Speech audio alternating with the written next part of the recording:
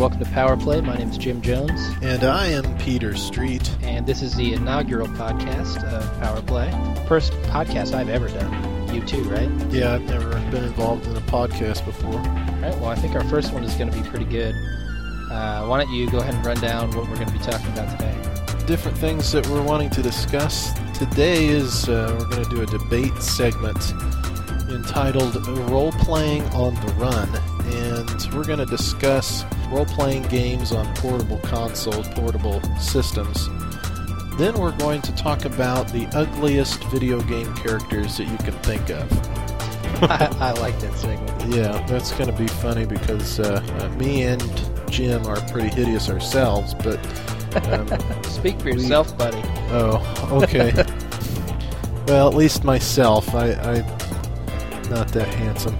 But there's so many ugly-ass game characters out there that I can feel better about myself when I play certain games. Then we're going to do Editor's Choice.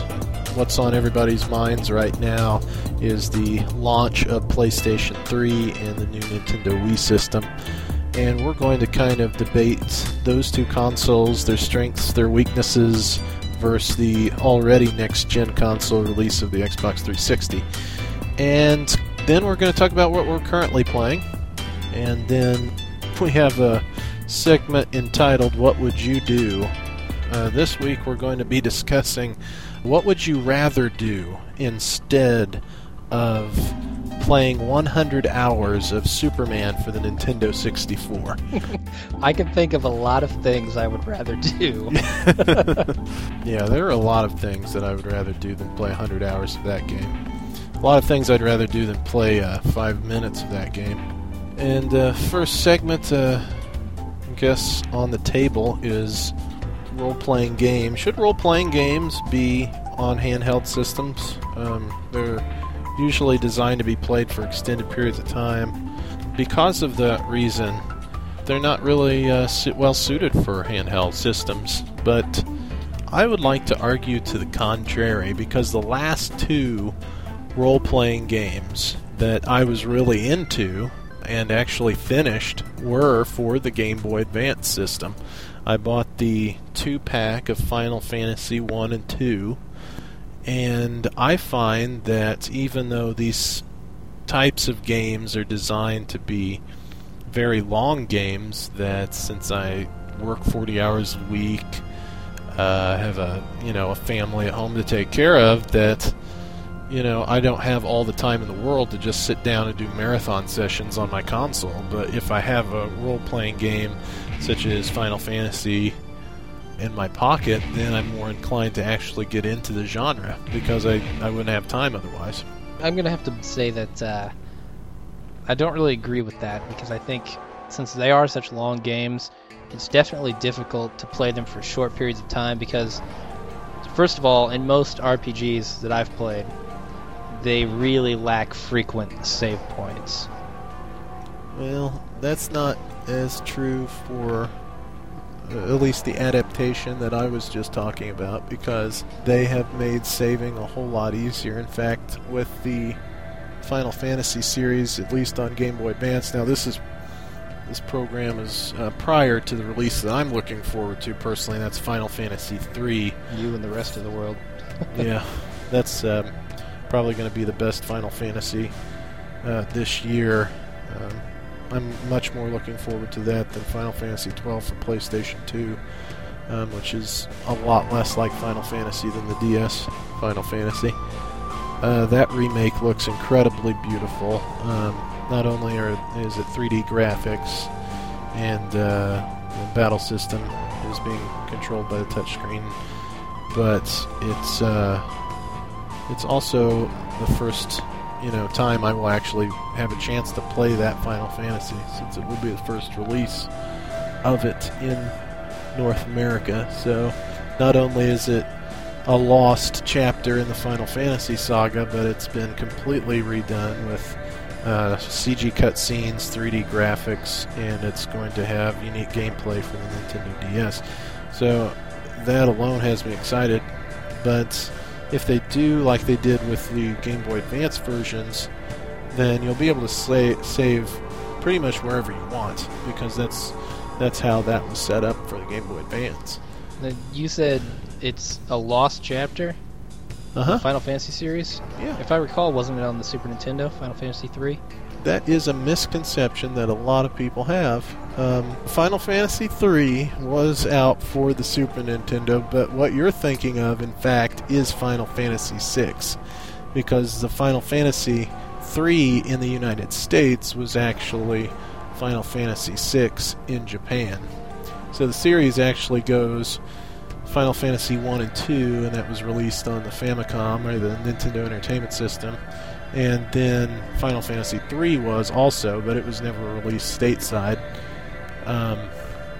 Final Fantasy 4 was released as Final Fantasy 2 here in the United States, and Final Fantasy 4 in Japan. Final Fantasy 5 never had a release over here until the PlayStation version came out on the Final Fantasy Anthology disc. And then Final Fantasy 6 was Final Fantasy 3 when it was released over here. So it's kind of confusing to a lot of people, but Final Fantasy 3, the one that many people know of as 3, is actually 6. Wow, so we're getting an entirely new experience here in America with Final Fantasy 3 on the DS. Mm-hmm. Yep. Final Fantasy 3 on the DS, and it's not going to be obviously the exact same game. They have fleshed out the characters a little bit. There's a more detailed plot and so forth. So it's a lot more expanded and extended than the original game was, but at the same time it still keeps the flavor and structure of the original. That's what they're basing it off of, but the story and the plot and the characters and what you can do in the game have been expanded. Well, I would hope they took the time to make sure you could save, especially on the DS. The handheld, you're only going to have 5-10 minutes to play sometimes, and you need to save it quickly. You don't need to be looking around for an ink ribbon or anything like that to try and save your game. Yeah, exactly, especially if you're on the crapper and your boss is coming. You're going to want to... My boss better not be coming into the crapper with me. When you work in retail, weird things happen. One thing that I will say for the people who are against this issue is the fact that when you are dealing with characters and complex plot points, it is harder to follow if you're playing your role-playing Final Fantasy game on your 15-minute break or your lunch period. You know, when you're going outside for a smoke and you whip out your Game Boy, or in this case, the DS, and you're going to play. A lot of times you might have forgotten some of what has happened over the course of all these little segments of play. So that's one thing I can kind of think of when I think back as to how I experienced it. You almost, by the time you're refreshed on the plot, it's time for you to move on with your day. So that's one area that I do agree with. Now that's definitely my biggest hurdle to get over as far as RPGs on the go. It's hard enough for me to follow some of these plots when I'm sitting down playing for 2 or 3 hours at a time, let alone on the crapper for 10 minutes trying to get the gist of the Final Fantasy 3 plot. I mean, come on. Well, thankfully they've made, at least up until this point with the release of Final Fantasy 1 and 2 for Game Boy Advance, the plot of the first, especially the first Final Fantasy game, is pretty thin. So you basically have a party of heroes that are chosen, they have orbs and they're chosen to save the world. Yep. It's cut and dry, and there's not a lot of real meaty conversations or real drama. The characters don't even have their own names and their own stories. They're just their classes. But then you take a game like Final Fantasy VII, which is one of my favorite games. I know a lot of people say it's overrated, but it's definitely one of my favorite RPGs ever. And that game has such a deep plot, and by the end of it, you care for those characters so much. I don't think there's any way you could get the same experience playing it for 10-15 minutes at a time on a handheld. I think it'd be very difficult. Yeah, so I do kind of agree with that angle, and I'm looking forward to seeing exactly how that adapts to the new release on the Nintendo DS later this year. seeing how the Final Fantasy III actually balances portable role-playing games with an interesting plot and characters. Because if you don't have that in modern role-playing games, you're not pushing the envelope at all. And while this is a classic that's been out already for well over a decade, you're going to obviously have a lot of that retro feel to it.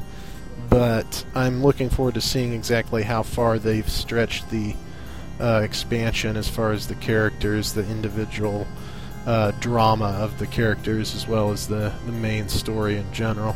And hopefully they'll be able to hold everybody's attention, even though it's in a portable form. Because I just the idea of having a portable role-playing game of that grand scale is very novel and very cool. At the same time, if it's not going to keep your interest because you're constantly forgetting what's been happening in your short little play sessions, then that wouldn't be very good either. Yeah, I think that is really the biggest obstacle to overcome in role-playing games for these handheld systems, especially on the DS. The DS is the kind of system that you want to pick up and play for a few minutes at a time. You're waiting at the doctor's office or the dentist's office, or like you said, you're outside on a smoke break. Yeah, exactly. That's how they've been marketing it, too. If you've noticed, absolutely. The commercials are all about... They've even coined the phrase touch generation. And those games have their own logo now. When you are out there stocking the shelves of your game store, you'll notice that touch generation logo. And Reggie, the Nintendo president, has publicly said that basically the intention of their touch generation games is so more people can get into gaming and they can spread gaming to a wider audience. And that can be done by, having people who don't really play games in marathon sessions be able to pull out their DS and play for a few minutes at a time.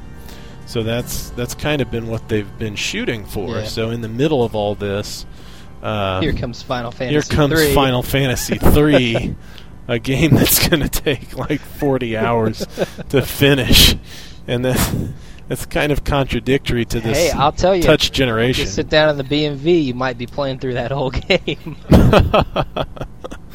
That's definitely a good point. No, but I saw one of the touch generation ads, which was 3 people sitting in like a doctor's office waiting room, and one person had the DS and she had a big smile on her face and looked like she was having fun, and the other 2 were people were sitting there like statues, looked bored as could be. And I thought that was a really good ad. It was one of the touch generation ads. I forget, it was in a magazine somewhere. I forget which one. But compare the DS to like the PSP, which the PSP in my mind is a little more geared towards extended play, because with the UMD discs you're going to be waiting for the disc to spin up anyway, which could take who knows how long. But truly, I think that's one of the reasons for the PSPs. Not only is it so much more expensive than the Nintendo DS, and that's kind of hurt its sales, but one of the reasons I don't think it's not selling as well as the DS, and that's obvious, especially now with the new DS Lite and all the touch generation games, new Super Mario Brothers, Brain Age, scores of very, very popular games that are driving sales on the system. PSP games, like you mentioned, are designed for a lot longer play sessions. They're not really geared towards what we have grown up on in our Game Boys and Game Boy Colors, where there were certainly games on there that took a while to beat, but at the same time it's something you could easily put on pause, slide in your pocket, and start up later. With a lot of the PSP releases, they're basically mini versions of PlayStation 2 titles. Exactly, and I think that's their biggest problem, is they're shooting for that whole PS2 experience.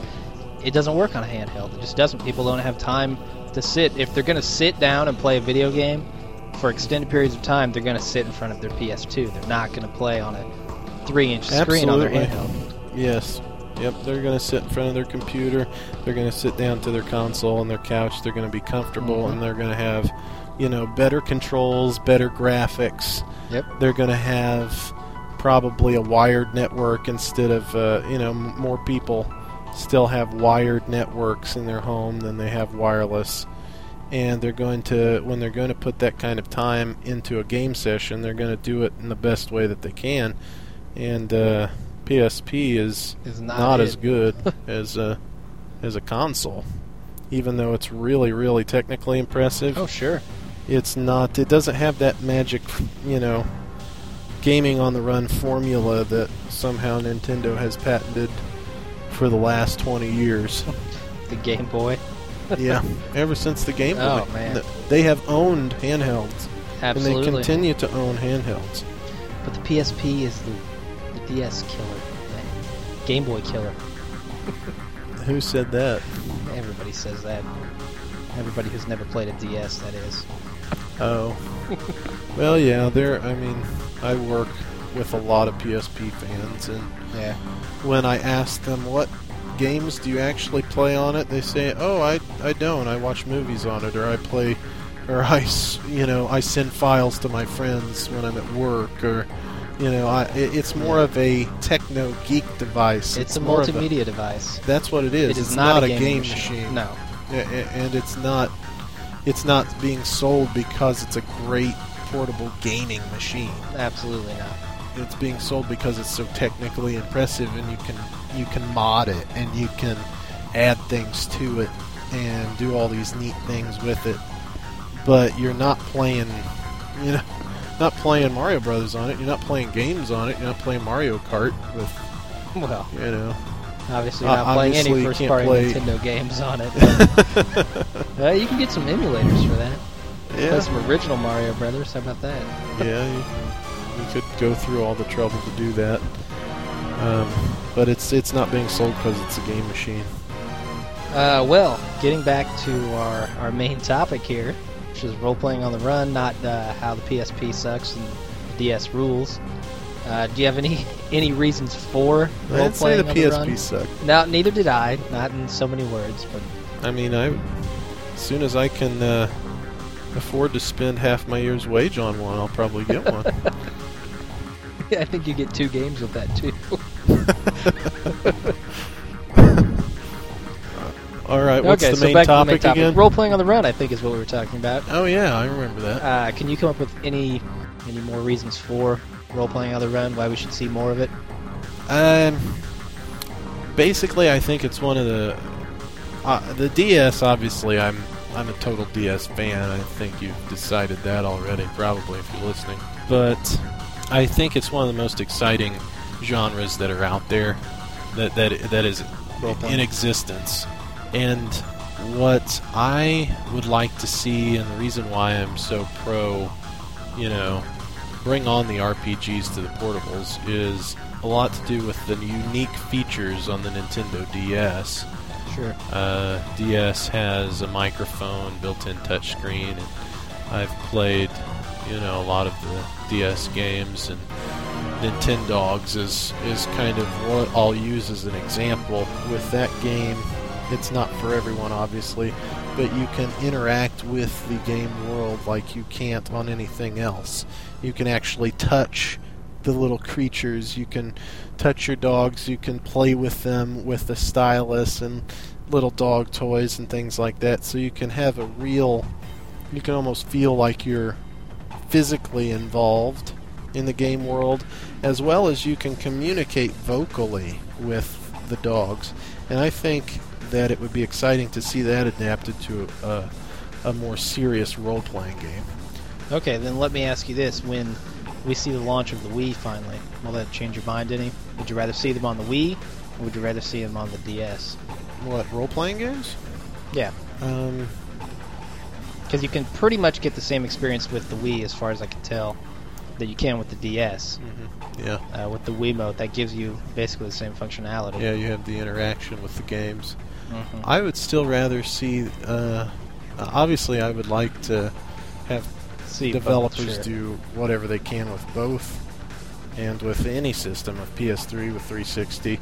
I would like to see a lot more creativity in gaming on all platforms, but a lot of what Nintendo's doing is trying to revolutionize the hardware to be able to support people's creative ideas. So I'm definitely excited about seeing what developers could do with the DS when it comes to interacting in role-playing games with perhaps touch and with your voice.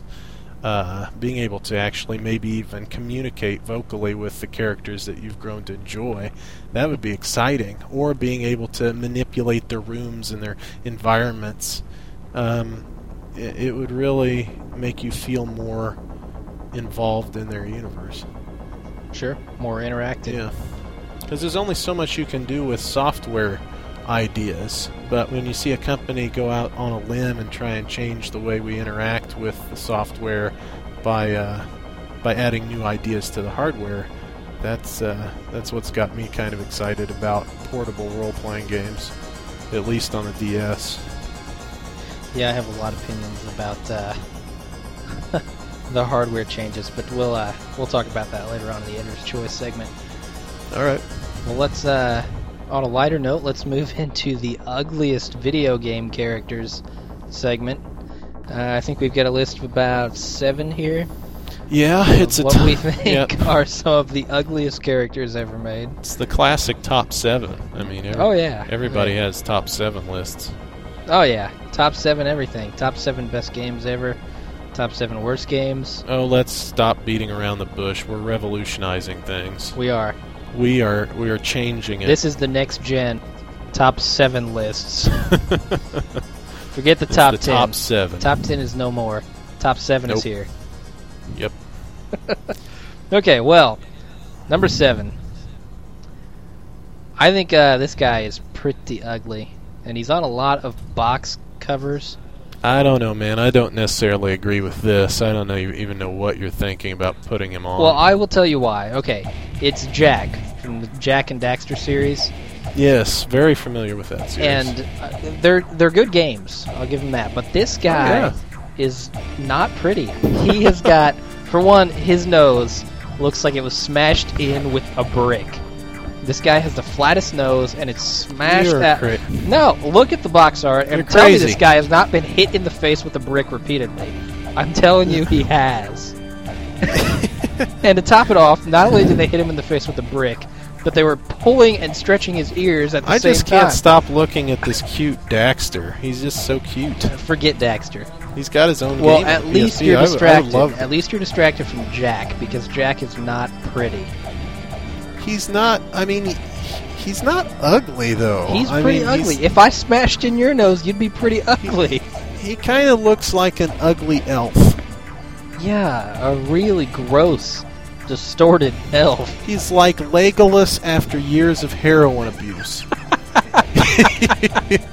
Yeah, that's. Wow. That's what. I think he's like 2 years shy of Golem. He's pretty disgusting. That's what it is. He has the ring of power in his pocket. It must be, or he put it in his nose because it's disgusting.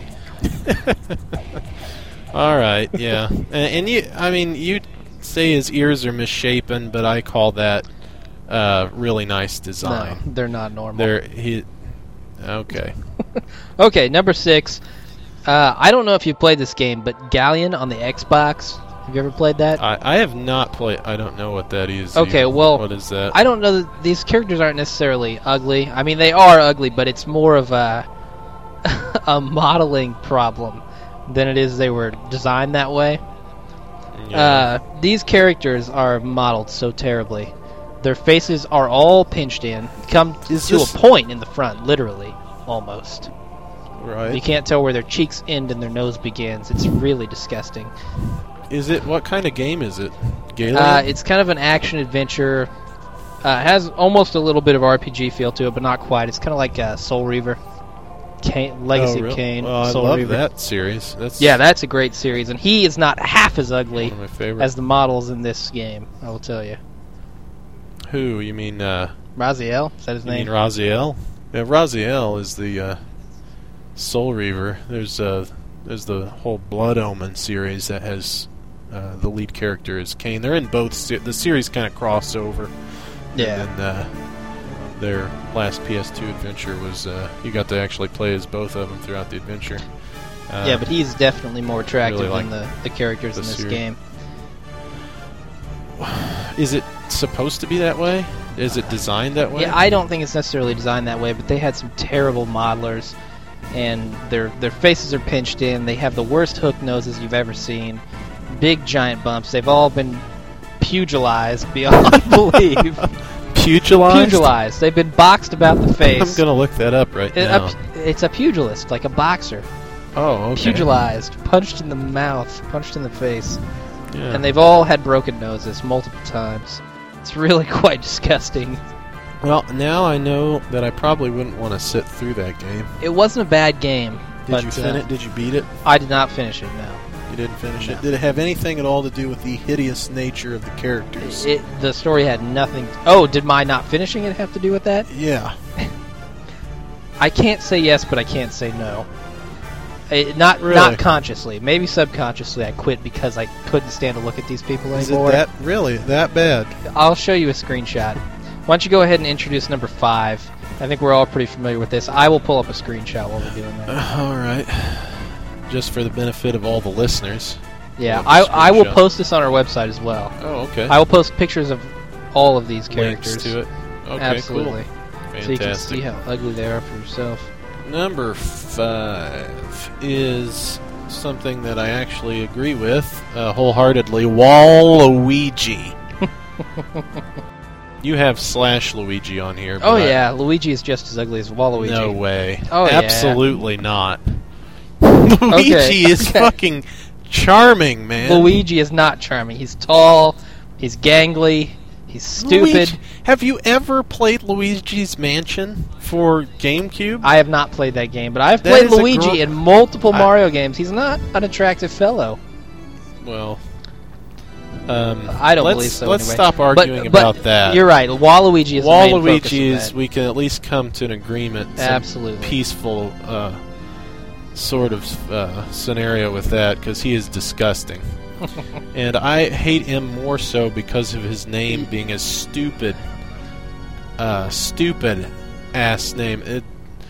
It doesn't even go. I can understand, the whole wanting to be just like Wario, but Waluigi, it sounds like a retail store. But really, I mean, what else were they going to name him? Waluigi? You can't. There's no other way. There's nothing else to name him. If he's going to be like Wario, unnatural to put. Our producer just suggested Waluigi. Waluigi? Waluigi. I don't know about that. Waluigi. I like Waluigi personally. Waluigi is the dumbest name ever. Okay, it is so. I can't pretend it's a terrible name. It's stupid.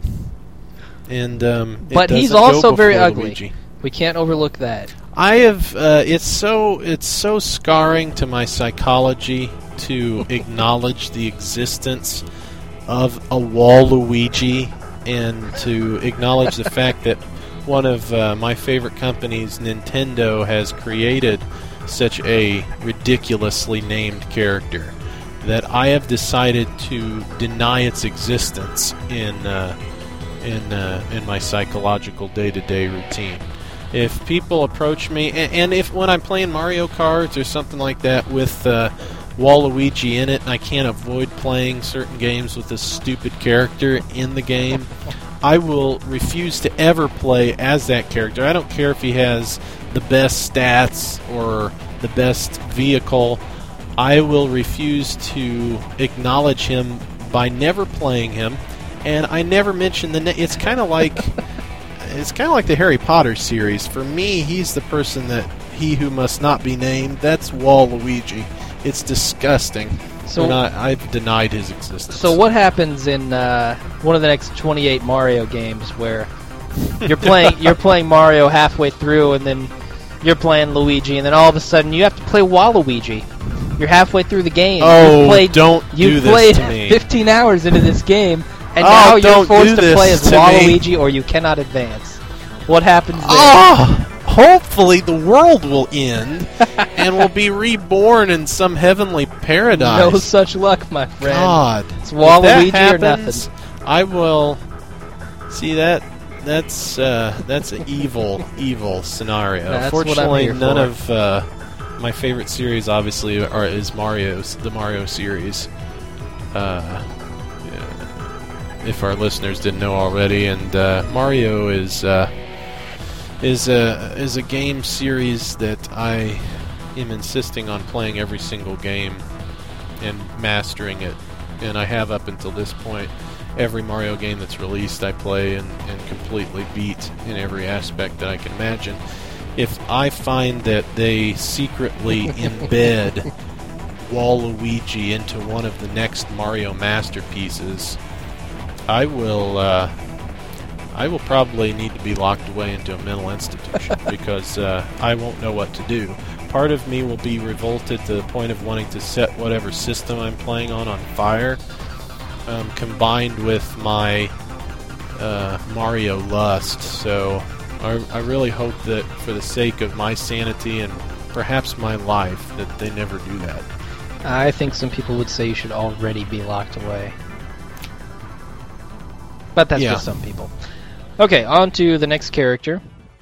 Yes. In our list, number 4. Uh-huh. And this guy I wholeheartedly agree with. Dr. Robotnik from the Sonic the Hedgehog series. Ugliest mustache ever. That's in my notes. Ugliest mustache ever. This guy has the biggest mustache with the most split ends, gangliest mustache I've ever seen.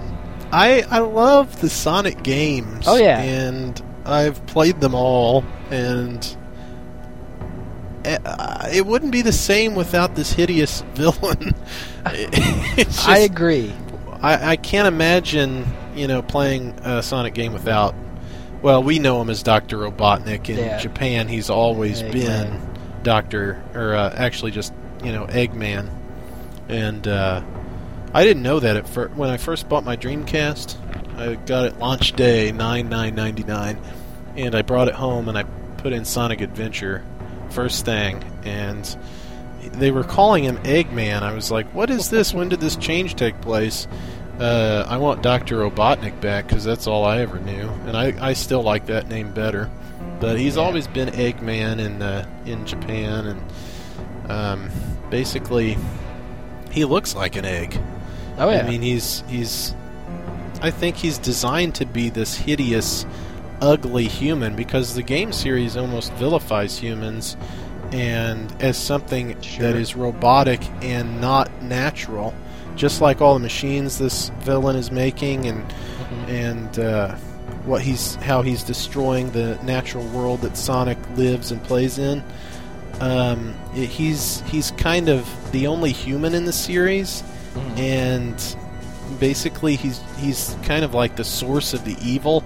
So I mean, the series is kind of interesting and unique in the way that it depicts humans as this destructive force that only nature, which is headed by all of the wildlife and of course Sonic the Hedgehog, the nature is what's going to have to destroy this and win things over.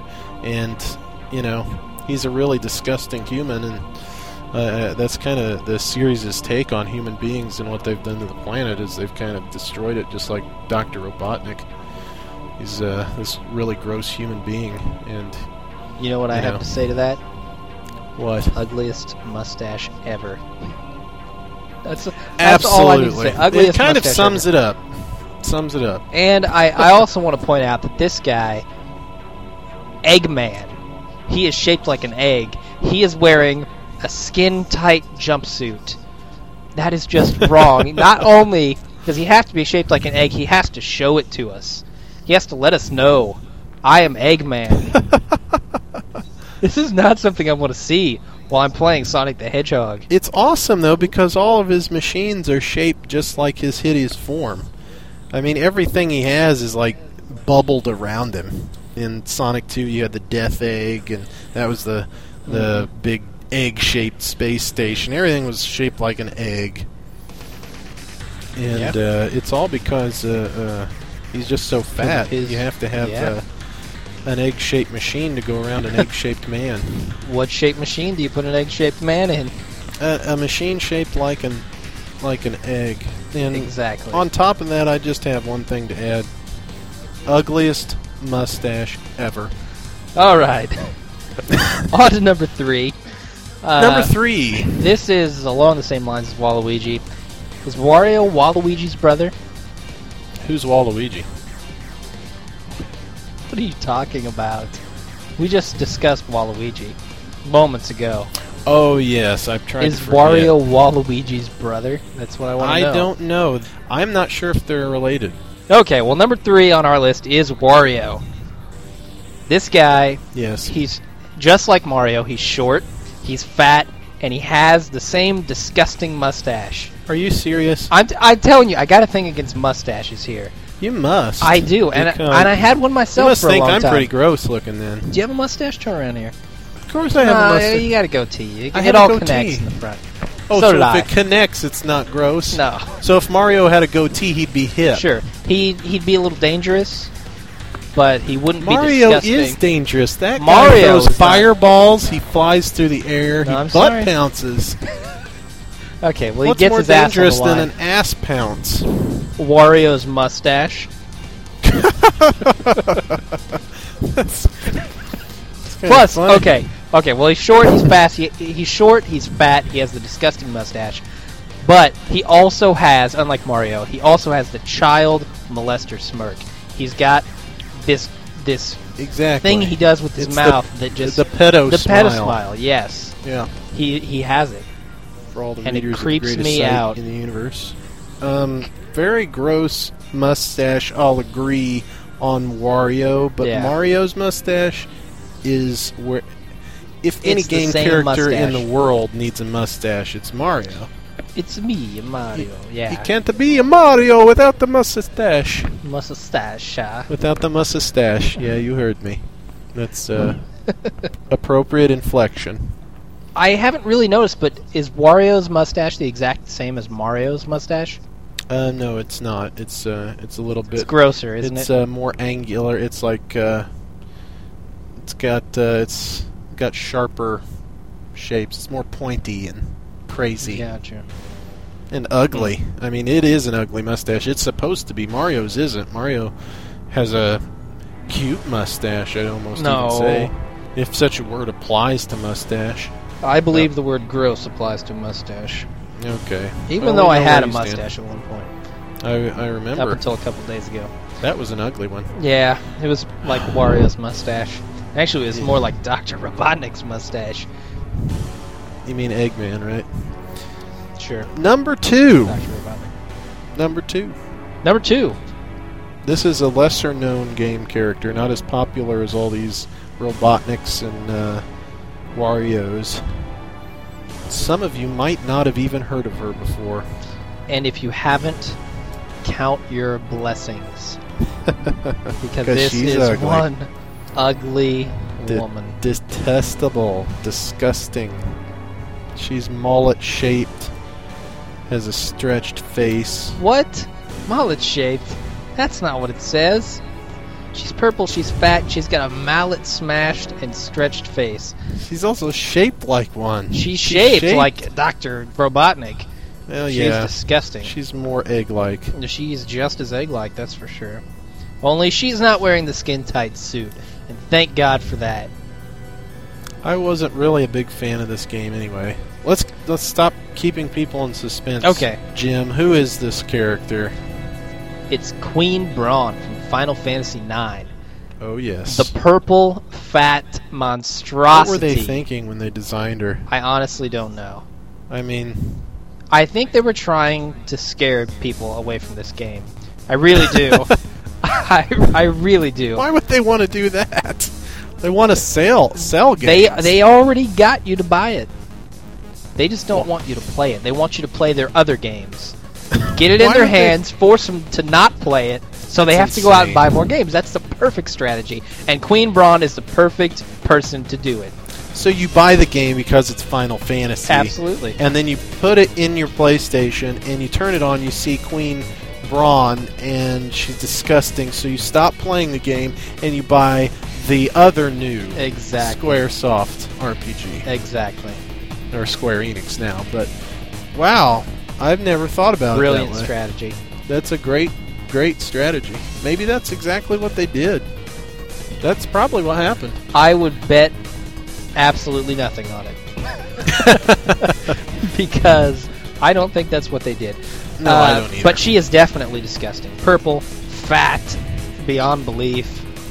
And I'm telling you, that face has been hit with bricks. It goes It's been along with the smashed with entire mallets. the retro feel of it. The whole point of Final Fantasy IX was, hey, let's go back to the Nintendo era when we didn't have enough system memory to make game characters that were bigger than 2 pixels. You know, they were short and they were super deformed is the name that they use for that kind of a character, and that's what they were wanting to harken back to, even though the entire reason they had super deformed characters was because of technological limitations.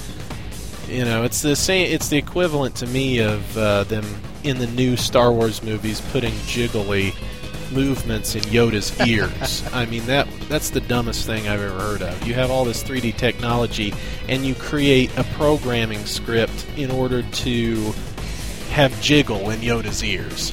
Yeah. Just because that was the technological limitation Yoda of the first needed Yoda. the jiggle.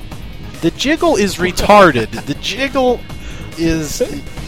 It's because I of completely the limitations agree. of the day. I'm just being facetious. I completely agree.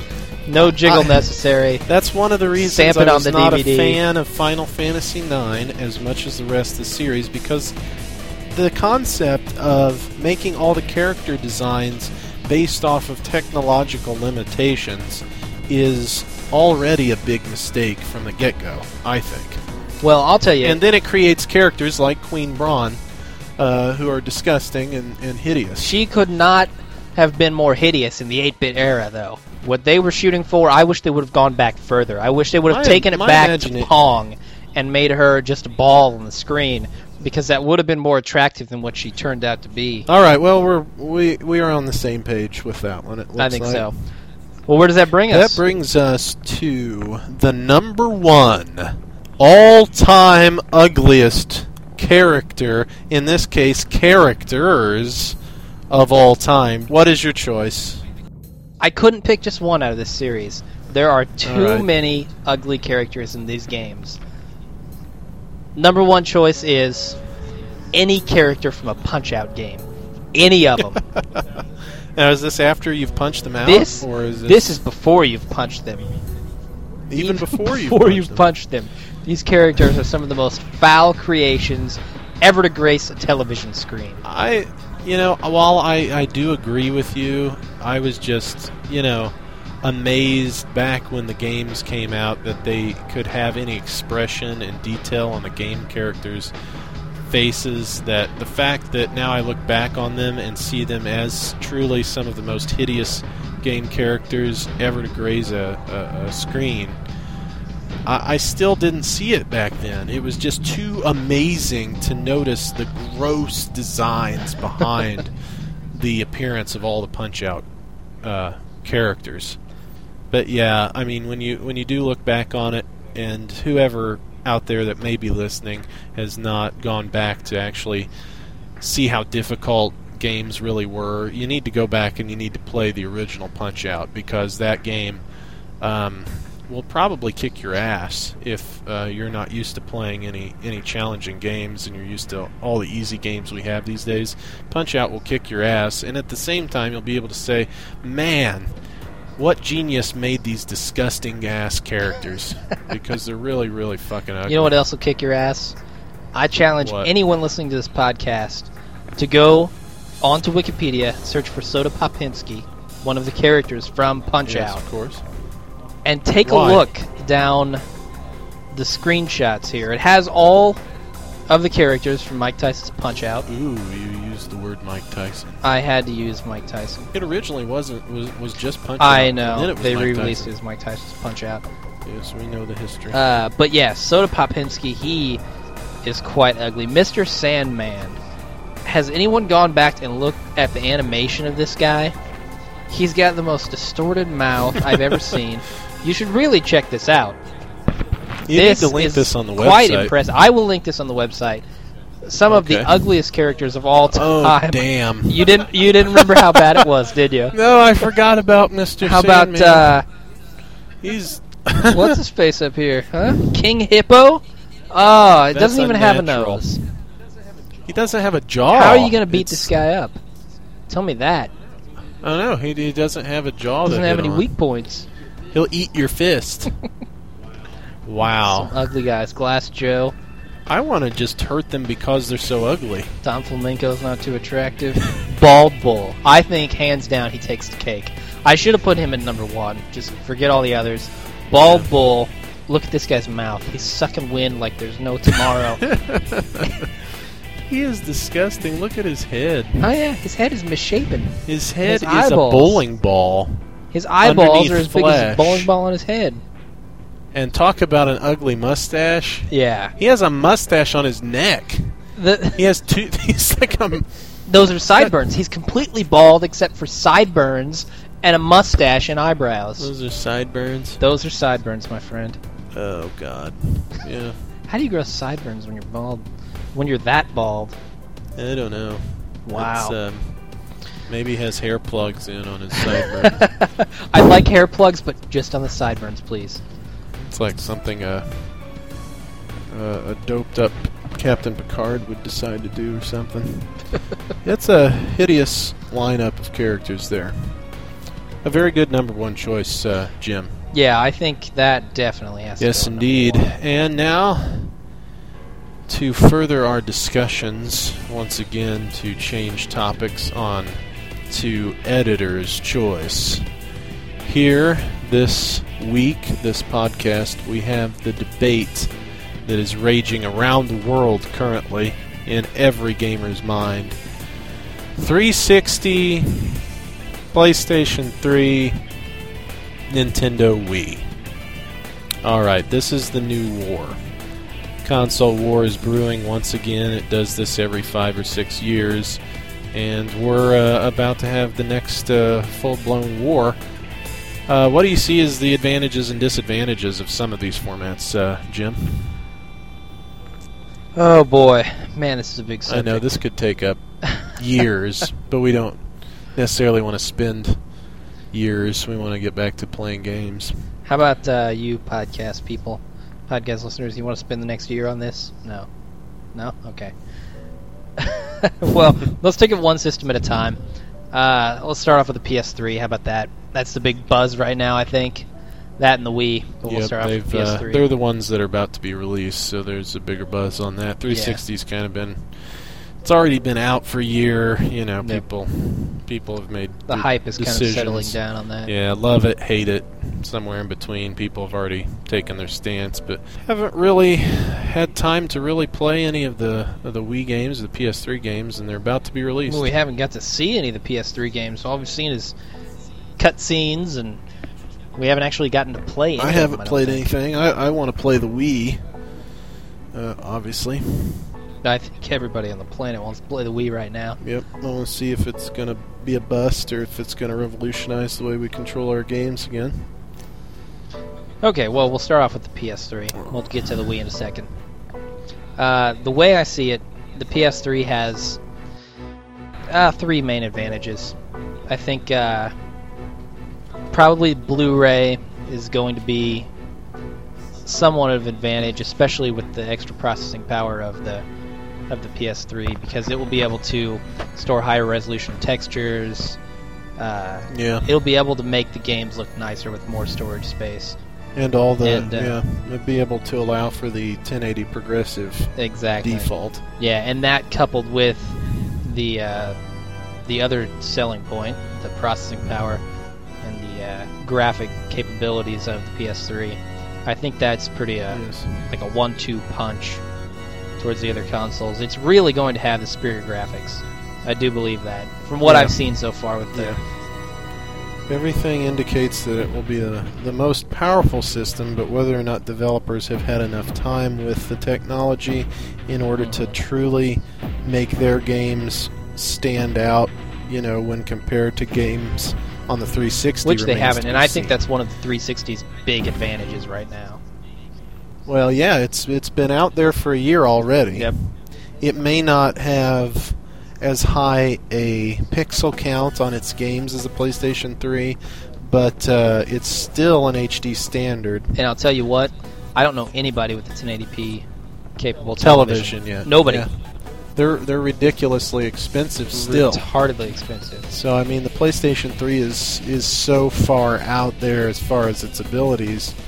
As far as, you know, it's not going to be 1080 progressive is not going to be in every home for years and years and years to come, and it's not going to be a standard for the average person for a long while. 720p isn't even a standard. No, it's not. Most people that I sell 360s to on a weekly basis are actually, first of all, getting the core system, and because it's $100 cheaper, even though which is not a good idea. But no, but they don't real deal is in the premium system. Yeah. But regardless, the core system does not come with component video cables, so automatically there you don't have access to the HD outputs. Yeah. And most of the people that I talk to and survey about the 360 are not playing their 360 on a high-definition television. I wouldn't be. I don't have a high-definition television. I still don't have one either.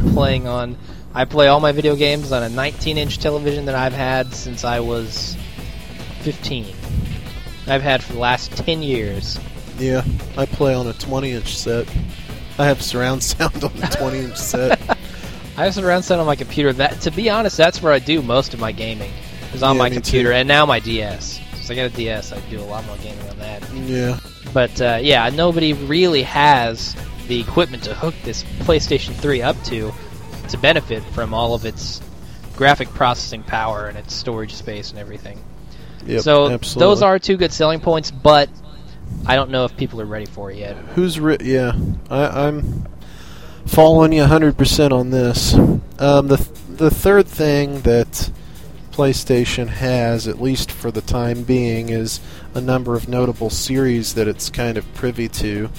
You know, namely for the last several years, the Final Fantasy series, as well as a very popular series, Metal Gear Solid.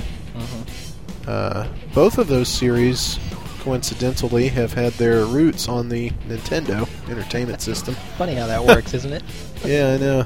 Of course, now and, we're talking about Final Fantasy 3 coming back to the DS, so yeah, who knows where it's going from Square Enix is no longer exclusively doing stuff for the Sony company, which is exciting, I think. I agree. They're broadening out again, and yeah.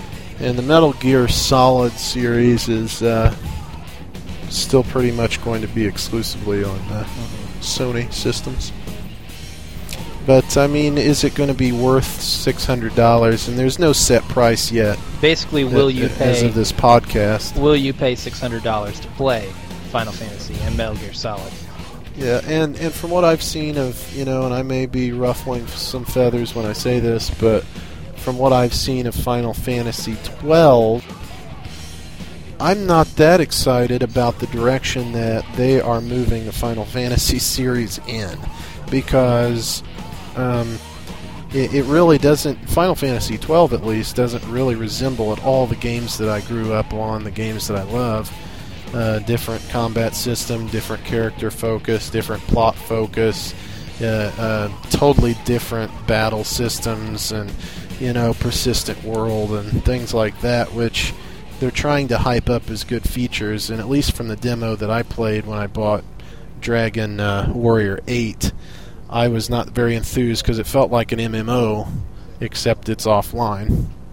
And a lot of people have said that, but if that's the series direction, then Final Fantasy 13 is not exciting me that much, and we'll see what they do with that. But the Metal Gear Solid series I've been a fan of forever. Metal Gear Solid 4 looks unbelievable from what I've seen so far. But are you willing to invest in a 1080 progressive television and a very expensive PS3 just to be able to experience,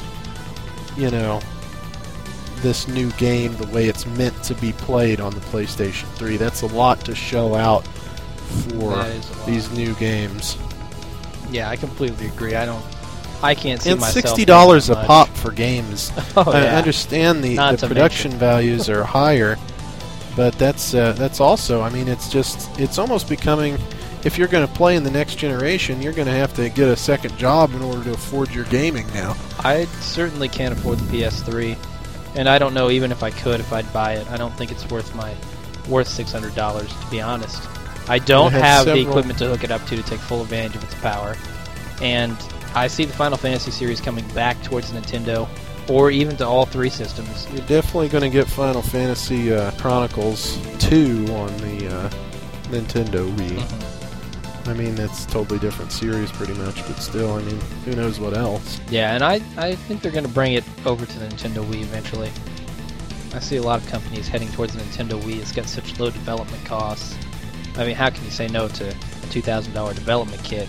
And the other companies are charging 10 plus. Yeah.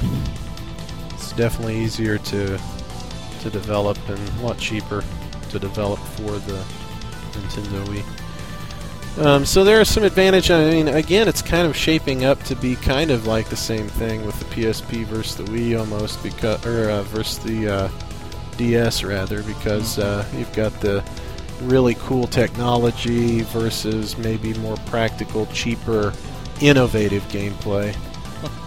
You see that kind of same war shaping up in the console war that's brewing. Absolutely. And caught in between this is the 360. well, I just wanted to say before we move on to the 360, I think that's where Nintendo has the real advantage in this console war. People are saying they may come out in the back of the pack.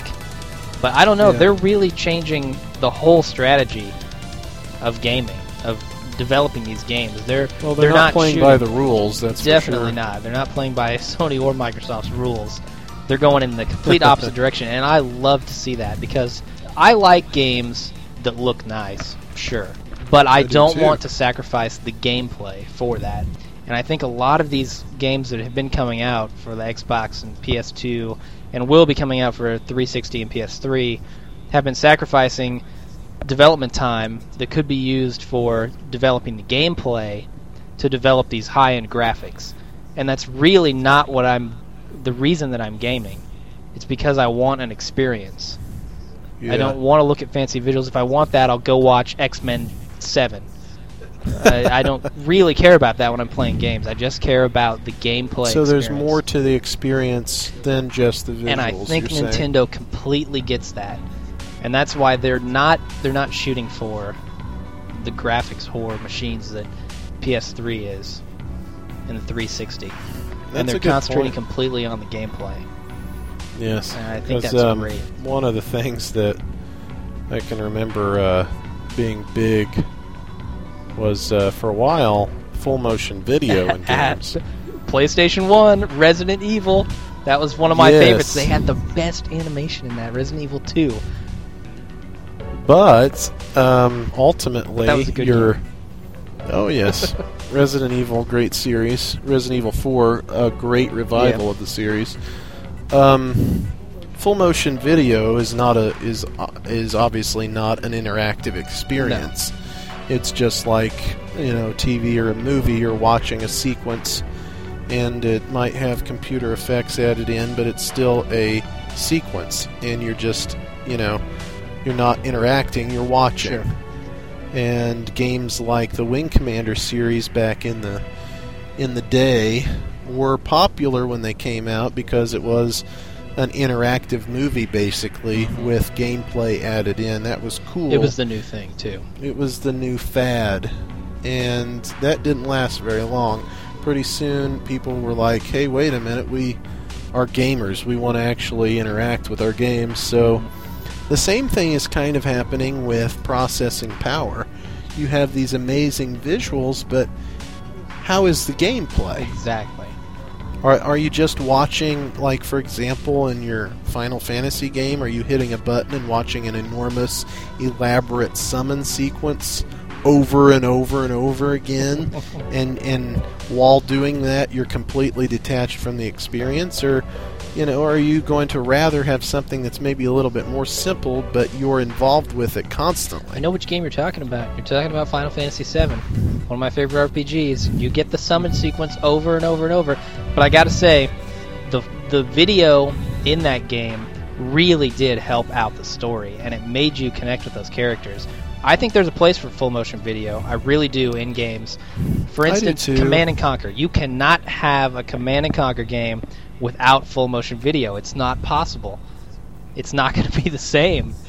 It has its place, but it doesn't need to be center stage, and that's where I think that Final Fantasy VII was new and innovative, because we hadn't seen that level of visuals done in a Final Fantasy game up until that point, which I don't have a problem with that. It's more of Final Fantasy VIII when the FMVs, especially during battles and the summon monsters, were something that you couldn't skip over, and you had to watch over and over and over and over again. And they were much, much longer and much, much more elaborate than Final Fantasy VII's. Well, they had to be. It was the next one in the series. It was the next one in the series, so you have to outdo yourself. And it just, they went too far, and I think maybe that's what's happening with visuals, is it's the focus, and it's not just a tool to tell a story or a tool to be able to use to interact with a virtual world, but it's becoming the center stage. Yeah, I think they need to stop focusing so much on the glitz and the glamour and think about replay value. When you walk into something like Final Fantasy VII or VIII, and you've got to watch these cutscenes every time you play, or for instance, a game where if you die without completing the level, you have to go back and watch a 10-minute cutscene. I cannot stand that. They need to think about replay value. The fancy full motion video and the graphics might be cool for a while, for the first few times you see them, but eventually they're going to get old, and it's going to be horrible. If the gameplay's not there, you're not going to stick around for the whole experience. If the gameplay's not there. So in between sort of this technological / control mechanism war between the far right and the far left, which I'll call, Sony and Nintendo, we have Microsoft, which is kind of like Sony's little brother, kind of right in between them. They're borrowing a lot of each other's strategies too. They're really the company that doesn't really revolutionize as much as they just kind of take and innovate and use to their own advantage. So the 360 advantages we're kind of got the in-between blues, because we're talking about price, we're talking about graphics, and it's kind of right in the middle when it comes to that. It's not very expensive when it comes to comparing with the PlayStation 3, but when it comes to, the Wii is much cheaper. So at the same time, it also has better graphics than the Wii system and high-resolution graphics, but not to the extent of the PlayStation 3. Also, it's got the whole Xbox Live experience is something that's pretty addictive right now to a lot of people. The gamer points. I've got to have the gamer points. Yes, you have to, and that is a cool idea. I agree. I love that idea. It's kind of like a global competition or a mini competition among your friends.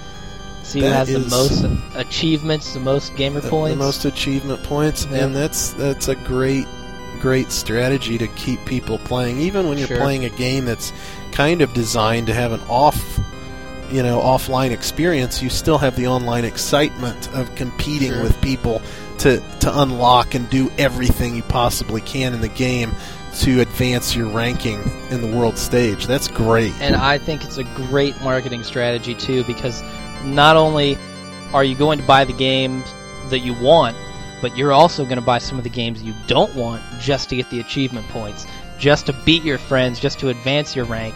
I think it's a great marketing strategy on their part. It's a great strategy, and it's a company that's known for great strategies and marketing strategies. They're not Microsoft for no reason. What a big surprise.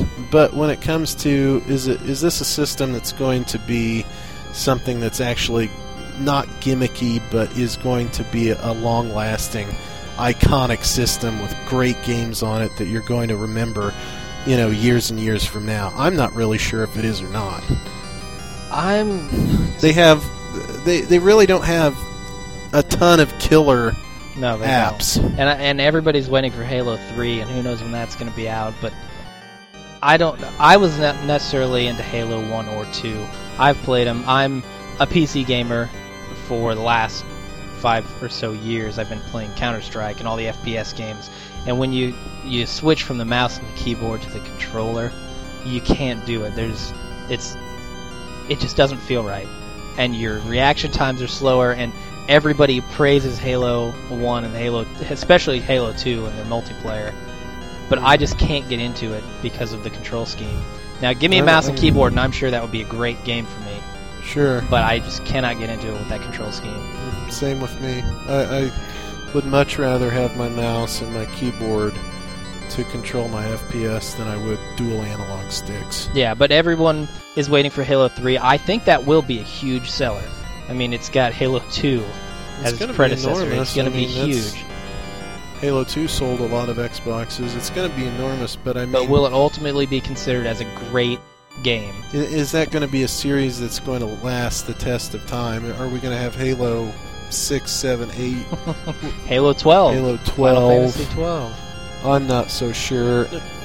And when it comes to 360 games being timeless, are they going to have new series come out on the 360 that will be memorable? Because there are a lot of great games out already, but I don't really know if Dead Rising and games like that, it's more of a Me Too system. Because I mean, like Saints Row has just come out.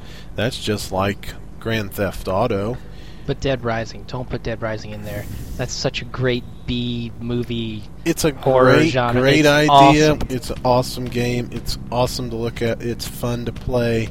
It's not a great game of all not time. Going to I know last. that, but it's a fun game. Yeah, it's a fun, forgettable game. I know. I'm a huge zombie fan. I love the B movie horror. It's all so great. And then they come out with this game where I just get to chainsaw zombies. Run over them in a car. You can kill them with anything. Exactly. Throw TVs at them. You can kill them with,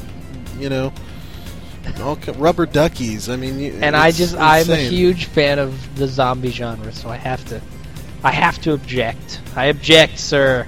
Okay. Well, is it going to be as popular? No, it's not going to be a great game. You didn't even hear me. It's not going to be as popular as Superman 64.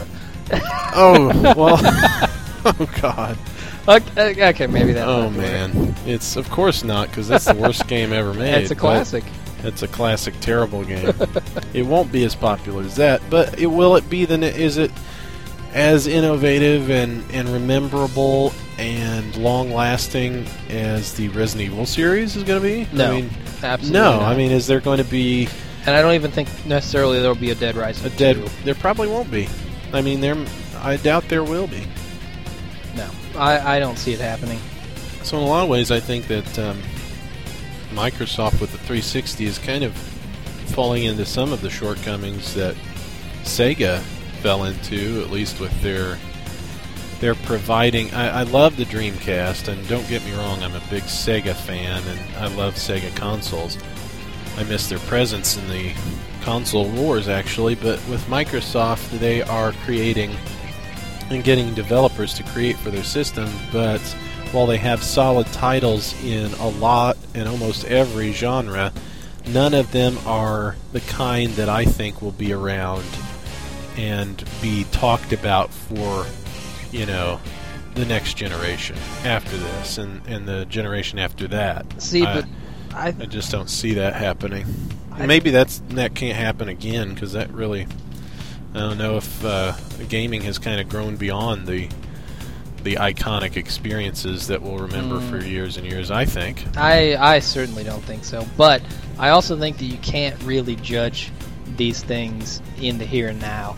I think only looking back on them are we going to be able to tell what was classic, what was truly classic, and what was just a good, decent game. Yeah. Because you'll definitely know. You'll definitely know within the next 10 years. Yeah. It takes a while for these things to happen. Yeah, just like the industry itself, the games that are part of it will evolve and they'll grow beyond their disk space. Not with Blu-ray. Yes, there is no limit to that. No limit. They can store your entire brain. The disc that keeps on giving. Blu-ray disc. Okay, well, I have one other advantage, as I see it, of the 360, and that is the fact that, like we said, it's been out for a year now, a little less than a year, almost a year, almost right at a year. And for the most part, I think it has all the bugs worked out of it. I mean, we had some problems up front with overheating, things like that, but I think the system has all the bugs worked out. And I also think the developers are learning how to program for this thing. They're learning how to squeeze out more, and not that they necessarily need it at this point, because it still looks so good, but when the PS3 comes out, they're going to have to really showcase something. And I think they're going to be able to do that because they've been out for a year, the developers are learning how to use this hardware, and they'll be able to pull off some pretty incredible things. Yeah, they'll be able to match the PS3 probably stride for stride for a good year, maybe 2 years before I'd you imagine really so. see a vergence in the quality. Yeah, I agree, and that's a big thorn in Sony's side, I think. Yeah. I mean, that along with the price you difference. have the power, but you don't have the developers that can use the power, then you don't have the power. Yeah, what good? You're not different. You're just a big pile of potential. You're the same with a bigger price tag. For now, at launch, they're pretty much the same thing, unless you have a 1080p television. Yeah, and even then, I mean, you're not going to notice a huge difference. An enormous difference. Okay, well, I think we should move on to the Wii then. And okay. I have to say, yes, I might be a little biased here. I am really looking forward to the Wii. It's the first console I've looked forward to in a long time, probably since the Dreamcast. And I really have high hopes for it. Yeah, I have high hopes for it. I think there's some pretty obvious advantages that it has right now. First being price. And everybody, since the announcement, $249.99, and everybody is complaining about this price tag. How can you complain about a $250 price tag? They say, oh, well, Nintendo has always released at $199. And I say, I know. First of all, that's not true. I've been reading on the forums. Wasn't the GameCube $219? Is that right? $219.99? GameCube, I believe, was $250. No, Pretty get sure. out No, of it was here. $199. It was $199. Yeah, the 64 was $250 when it came out. I think you're wrong, but pretty sure you have the internet. If he's wrong, listeners, email us, let him know. Yeah, rip me a new one if rip I'm him wrong. a new one. I'm pretty sure that it debuted at $249. Rip him a new one, guys. Rip me a new one. Anyway, everyone is complaining about this price tag, and I don't see how you can possibly complain. Nintendo all along has been saying we're going to put it under $250, and of course, what does that mean? Anybody who's been around gaming knows under $250 means $249.99 under $250. Exactly. You don't go any lower than that. You've delivered what you promised. Usually, when they say that, they have announced the price point. Because if you have a brain in your head, you know, okay, it's going to be a cent lower than whatever that announcement was. Exactly. That's the case. So I don't know how you can be disappointed. Everybody says Wii isn't really it didn't surprise me that it's going to be $249. But what did surprise me, what I was hoping for... I know what you're going to say. The pack-in game? Yes. Yeah, absolutely. That totally makes it worth it, too, I think, in my opinion. I mean, I don't want to be too much, licking Nintendo's ass, but... Ugh, I don't want to do that at all. You can with the Wii remote, certain games. Sure. That's a gross idea. I'm glad I'm not a developer. Anyway. What was I saying? The I have no idea. Yes. The pack-in. Yes, the pack-in. The Wii Sports pack-in is a great value. I mean, $249. It's the cheapest of the next-gen systems, and I know what many of you are thinking is that, it's just a GameCube 2, and you're pretty much right. 1.5. I was very disappointed in the technological specs of the machine. It's roughly twice the power of a GameCube, but it's not HD. It's not high definition. Even though I don't have an HD TV, that bothers me. Neither do I. Because I know I'm going to get one eventually. In the next 5 years? Oh, yeah. HD TV in the next 5 years? Yes, I will. Yeah, you can go to Walmart. I doubt and I buy will. one I really doubt it. Yeah, you don't think you'll have one in the next 5 years? I don't think I'll have one in the next Why? 5 years. Because what if... I haven't upgraded my TV, my existing TV, my 19-inch television, where one of the green tubes is about to blow. I haven't even upgraded that yet in the last 10 years. Yeah, well... In 5 more, what am I going to do? Well, that's you, my friend. I am definitely buying one within the next probably year, 2 years. Well, I watch most of my stuff on my flat panel computer monitor anyway. That's high def anyway. That's higher pixel count, which is Get why I all like my gaming. Lost episodes in high def. I like gaming on PCs for that reason. They've always been, higher than 640 by 480. Sure. But I haven't played 640 by 480 in a while. Unless you're playing on your console, which I'm sick of doing. I want high-def console games, and I'm going to get an HD television, and when I do, I'm sure I will have a Wii, as well as eventually all the new systems, and I want HD Wii. Okay, well, I'll tell you why I'm not disappointed. Because, like I said, the direction that Nintendo is heading is really has me excited. I don't think it's necessarily about graphics, like I said. And granted, 1080p would be beautiful looking, but I don't think it's necessarily going to help you when you're playing Mario Galaxy. I don't think it matters. I think it matters. Or when you're playing I definitely do. Trauma Center, I don't really care that I can't see this in 1080p as opposed to my 480i. I know it doesn't necessarily change the gameplay, but I've always maintained the stance that I want the best of both worlds. And what if it costs $600? Well, then it may not be worth getting the best. Well, there you go. That's the big argument, isn't it? It really is, and that's what this whole console war this generation comes down to.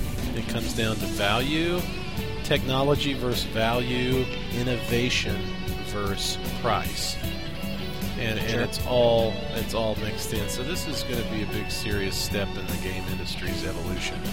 I think so. So we're going to see, whoever wins this console war, is probably going to, really have a big impact on the gaming generation to come. Well, the way I see it is, the only person who could possibly impact the next generation of games is Nintendo right now. Because if Sony wins this, if Microsoft wins this war, what's going to happen next generation? The same old, more graphics, more of the same sequels to every game. I see what you mean. More EA Sports games. If Nintendo wins this console war, what's going to happen next generation? Sony's going to step up, take their 6 degrees of freedom, and expand on it. Well, and they're try already and match trying what the Wii to do can that. They already tried to do a last minute. Exactly. Me Too copycat of the see Wii controller, happening. and because I think that alone shows how much they respect Nintendo. They were the leader for so many years, and the innovator. They brought us the analog stick. I think, and they saw what the DS did too. Yes, I think that's a big part of it. They saw what Nintendo did with the DS and the interaction there, and the same thing they're bringing to the Wii. And now they're trying to fall in line with that. And I think if Nintendo wins this console war this generation, everyone's going to head that direction. I don't see that it necessarily requires Nintendo to win, though, because I think what will happen is the innovation will get consumed and assimilated by the bigger companies. For example, if the Nintendo Wii doesn't really sell very well but still has a good fan base and innovates gameplay with the new control style, I envision that even if it goes bankrupt when PlayStation 4 comes out, you're going to have a PlayStation 4 with greater graphics and a similar kind of controller. So you're going to be... Which we already have on the PS3. It's similar, it's not as good, but you're going to have something that's probably just as good as what the Wii was, maybe even better. And then you're going to see things kind of maybe stagnate. I look back, and as reference, I look as the Sega company, the Sega Corporation, innovated games in a lot of ways as well. and they did it in financially devastating ways, but they were very much trying to push the envelope. They were trying to bring CD storage to, the home console with the Sega CD. They were trying to bring 3D graphics first with the 32X. They were trying to innovate by having a little mini game system hook into your controller with the VMU on the Dreamcast. And then you see Nintendo do similar things with the connectivity a strategy with the Game Boy Advance. Oh, okay. And the GameCube. And you see that Sega really did innovate in a lot of different ways. It just didn't work, and it wasn't fully conceptualized, and it was the bad timing, and a lot of blunders caused them to crumble and not be able to still compete as far as hardware. And at the same time, those ideas were very good. They were just stolen by all the competitors and used in a more smart, intelligent way. Nintendo's coming out and they're putting everything on the line with this new control system and this different strategy. And even in 5 years, if they lose this console war and they go bankrupt and destitute, I still think they'll leave their mark on gaming.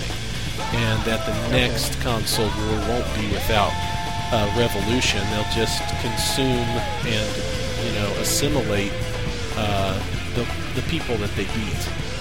So you think even pre-launch, this is a win for gaming? Nintendo already won.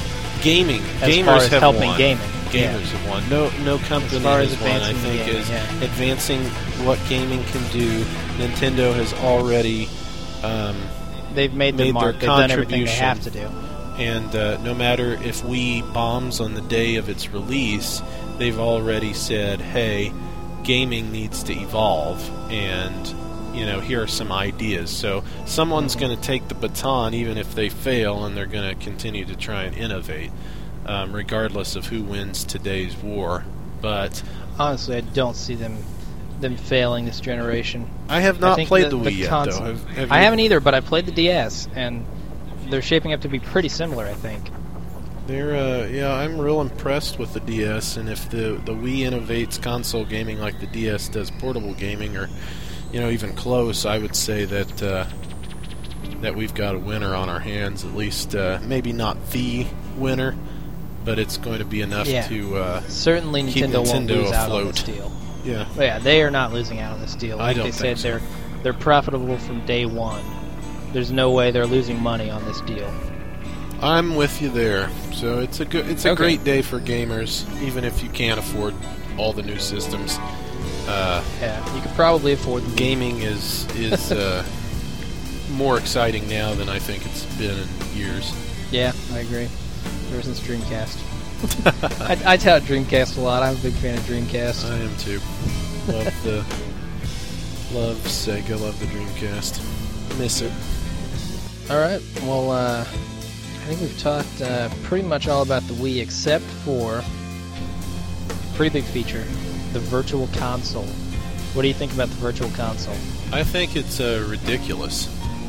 And I'm not really... Ridiculously good? Ridiculously good?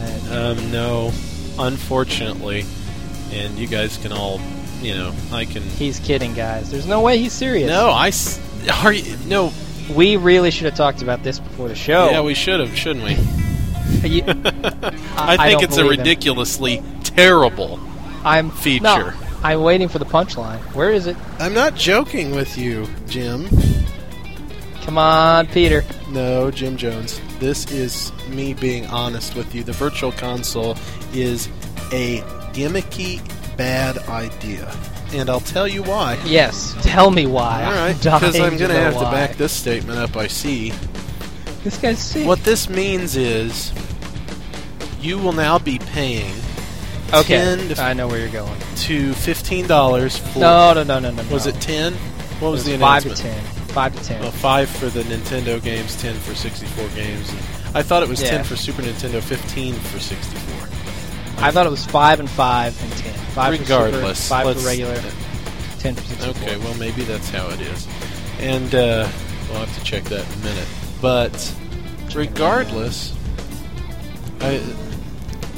These are games that you can get, and so many people are doing it. They're getting it for free on their emulators. There's an enormous ROM community, emulator community, and while this is kind of, Sure, under but it's the illegal. realms of legality in most cases, it's still enormously rampant.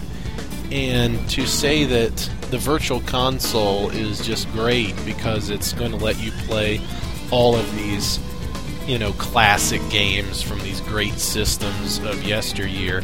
Sure, that's a neat idea, but paying that much money for it and not even being able to play an enormous library, especially from day one, and having to download these games for a fee is nothing that's going to curb the emulator community, and it's not going to discourage people from thinking, hey, you know what, I could play Mario and Zelda on my Wii as well as the new Mario and Zelda on my Wii, but I could also play a perfect version or an even better version on my computer as an emulator. Okay, well, first of all, I don't see them trying to stop or slow down emulation in any way. Sure, I'm sure they'd like that, but they've been succeeding and doing just fine with emulation on the rise. It's no big deal yet. The reason I do like the Virtual Console is because when you're talking about games like Final Fantasy III, Final Fantasy II on the Super Nintendo, Chrono Trigger, 4 and 6. Earthbound, you're talking about games that now will cost you between $30 and $100 to buy the cartridge. But when you go to the Virtual Console, you're paying $10 tops for these games. And I think that's great if you have... That will give more people access to these games, because a lot of these games don't even have the distribution that they did before. Like, it's hard to find some of these games. Oh, I know that. Collectors So, exactly. Collectors hog them up all and over just the keep them. place with them. But it gives people access to games that they wouldn't normally be able to play, which are either too scarce to find or out of their price range. So I think that's a really good benefit of the Virtual Console, even with the emulation around, because you're never going to get perfect emulation of every game. It doesn't really happen. Well, no, but I mean, when we're talking about some of the older systems, you're getting better in emulation. Like Nintendo, Super Nintendo, there are emulators out there that do better jobs than the original. They smooth out But the Wii can do the same thing. Yeah, but... And it's going to be under Nintendo supervision, so it'll be even better. Yeah, but there's no way it's going to be worse than an emulator. Yeah, that's but people for sure. can also... The people who do emulators will... There are ways to actually get your Super Nintendo controller to work with the emulator, so you can play it on the official controller even. Whereas with the Nintendo Virtual Console, you have this classic remote, which is kind of a bastard child of all of these different ideas of controllers, and they're not any play style on that new retro controller that's going to be for the Wii. It doesn't look or feel like anything that the original controllers felt or played like. It's close, but no cigar. I think it has the basic idea, and I don't think that's really that important.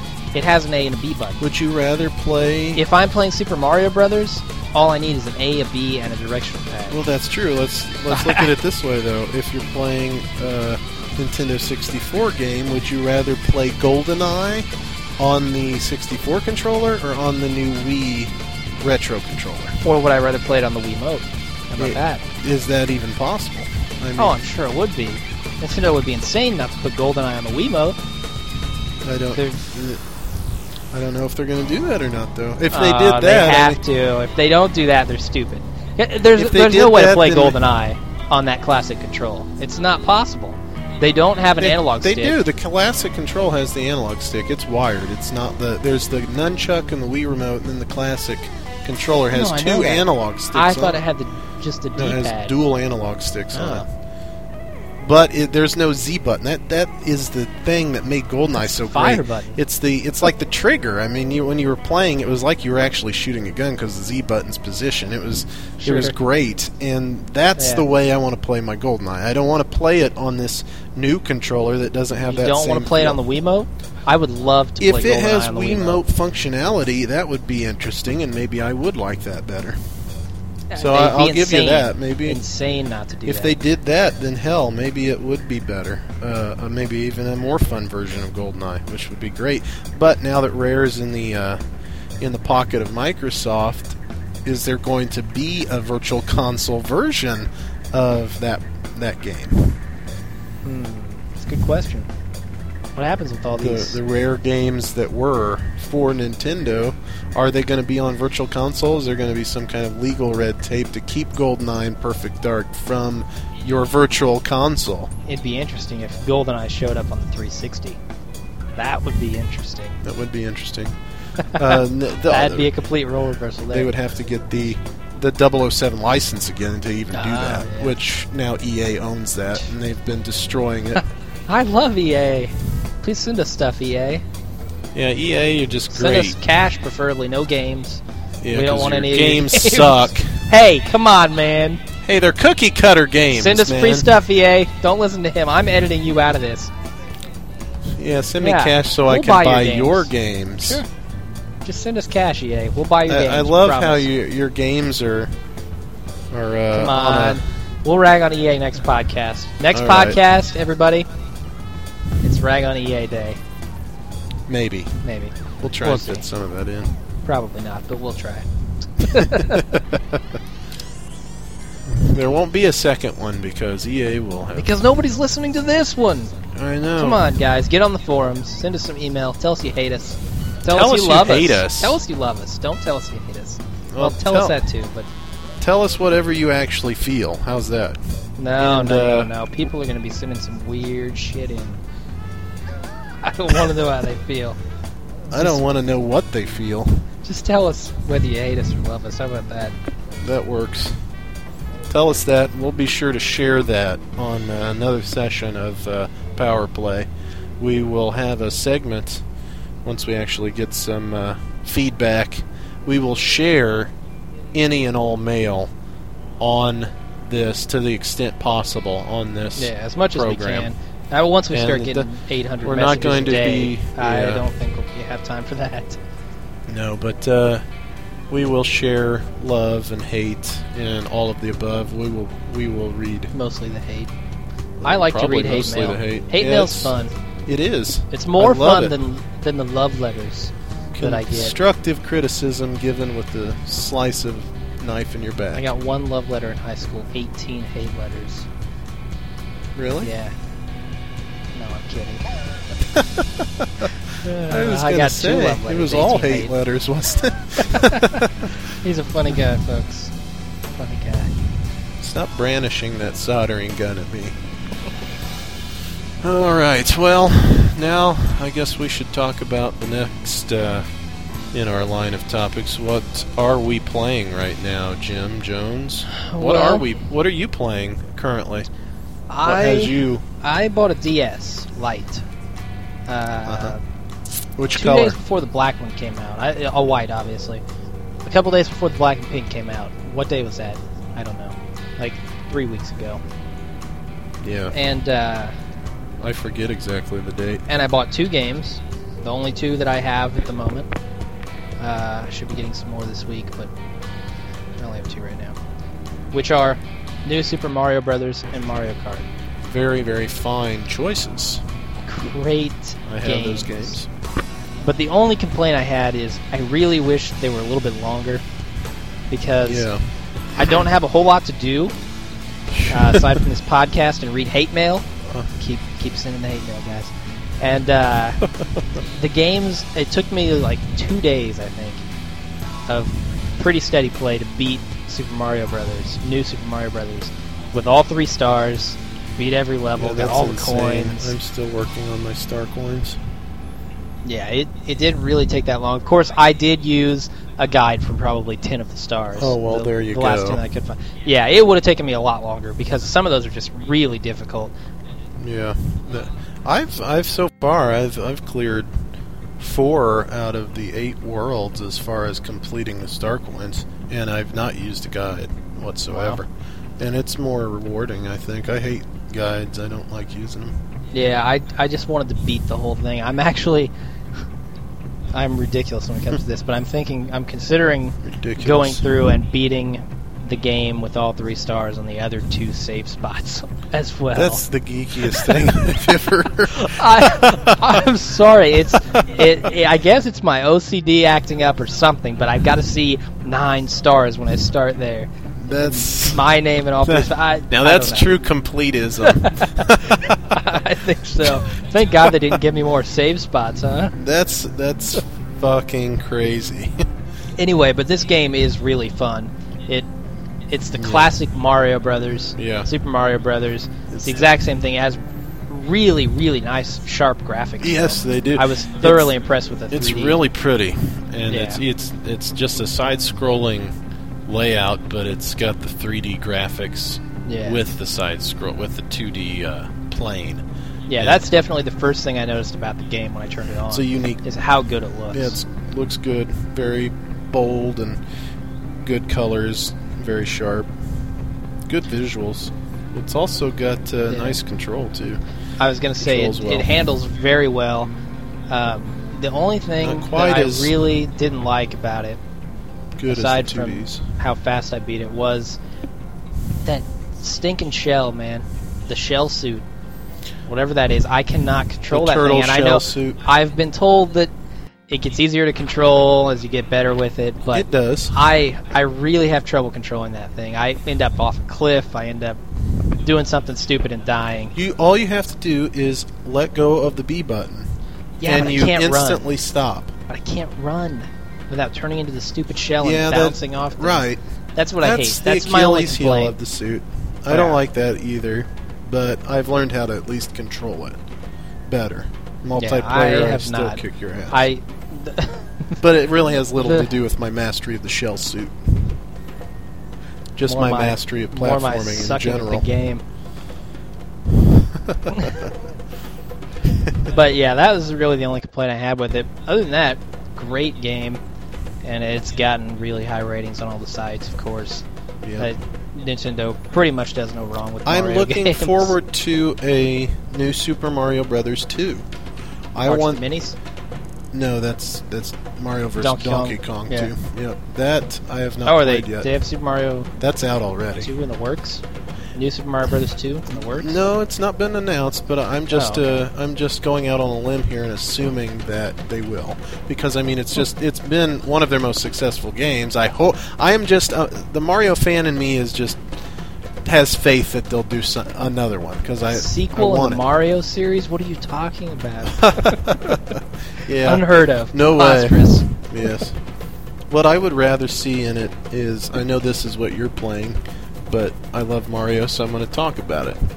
I would love to see in a sequel flying suit again.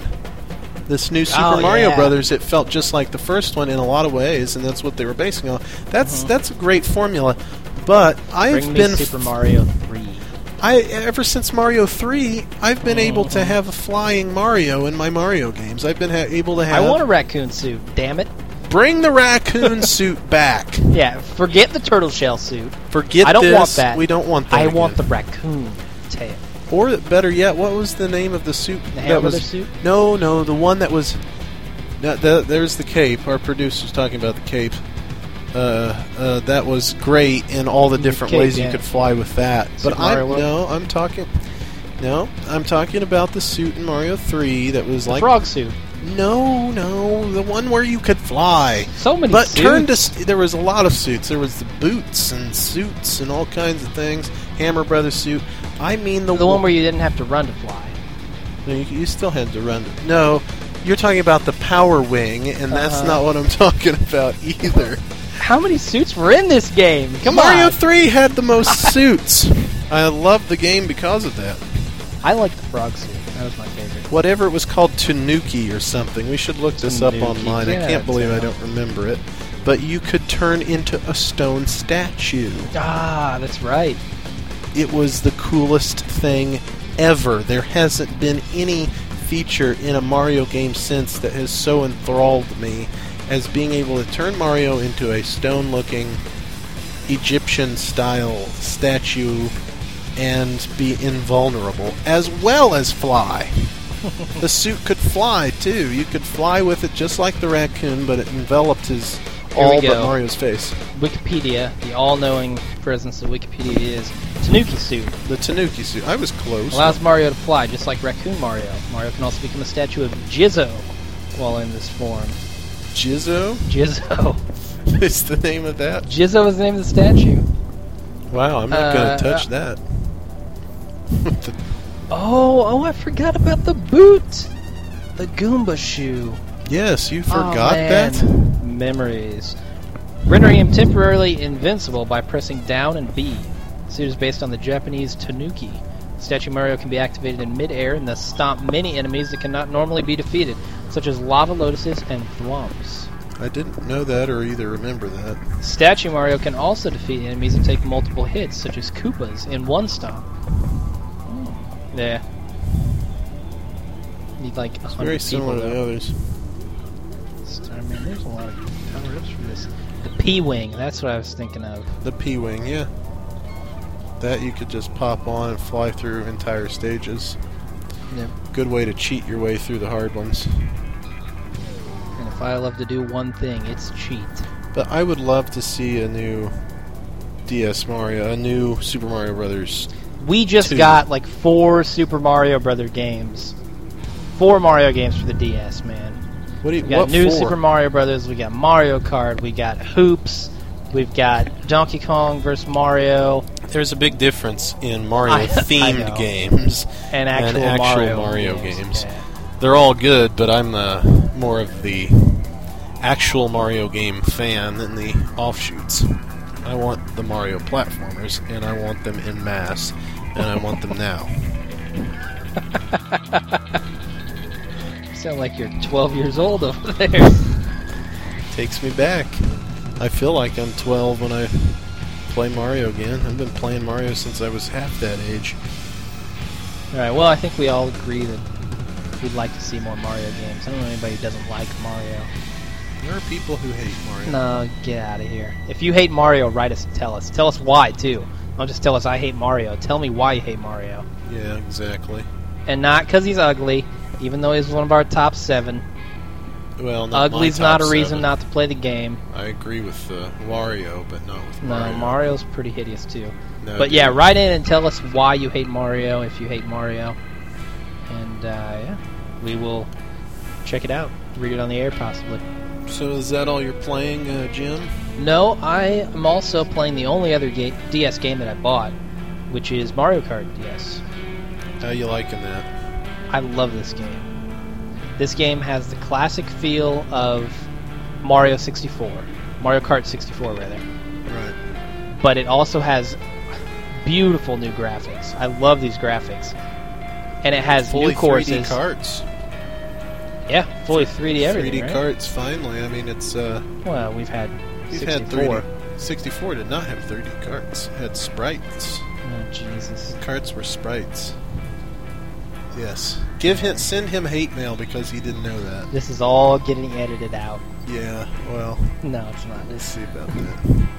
This is all live, folks. We don't edit anything on this show. This is completely live. You just Stream downloaded of consciousness. It's completely live. You can fast forward, rewind. It's all live.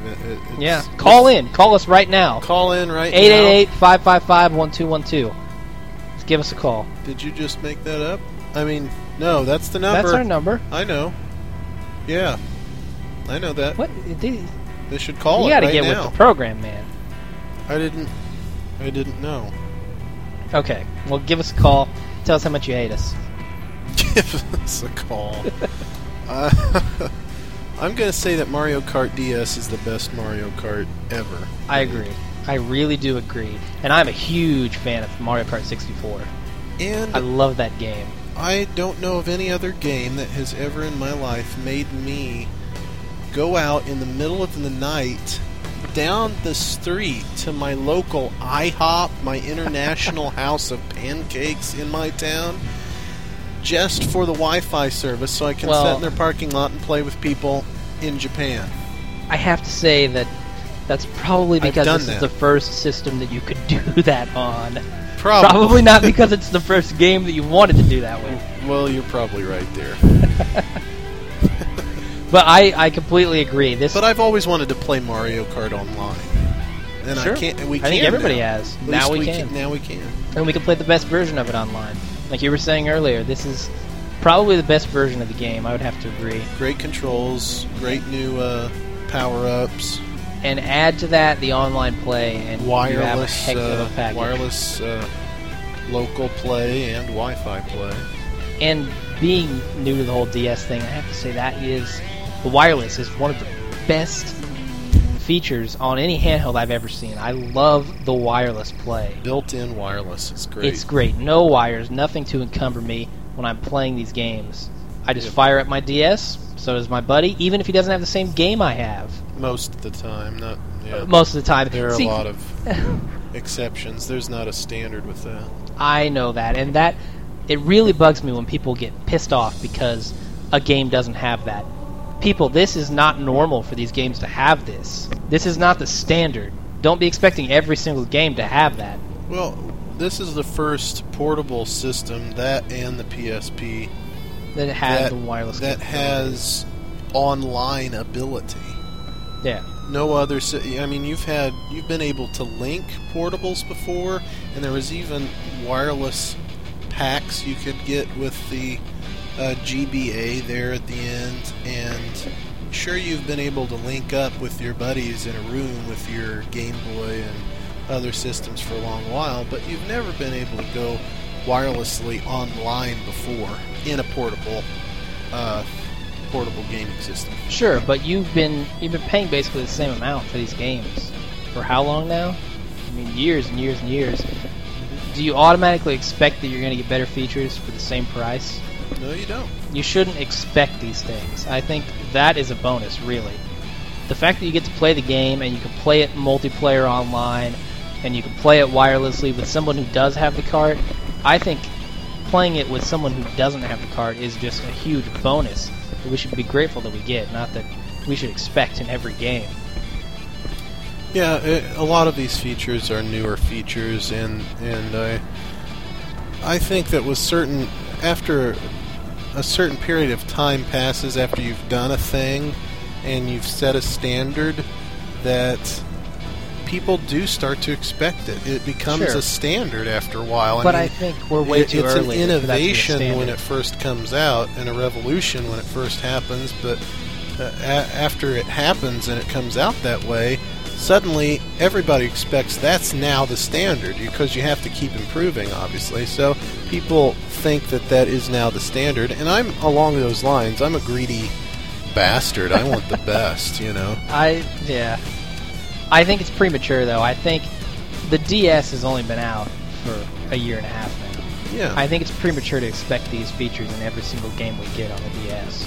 Well, I mean, look how long Mario Kart's been out, though. It's been out for a long time. Most of the DS, yeah, but I'm talking about the DS version, and it's had all these great features, you know, from early on, and now we're getting the new lineup of DS games like Mario Hoops, and it doesn't have these features. But that seems like a step backwards to me.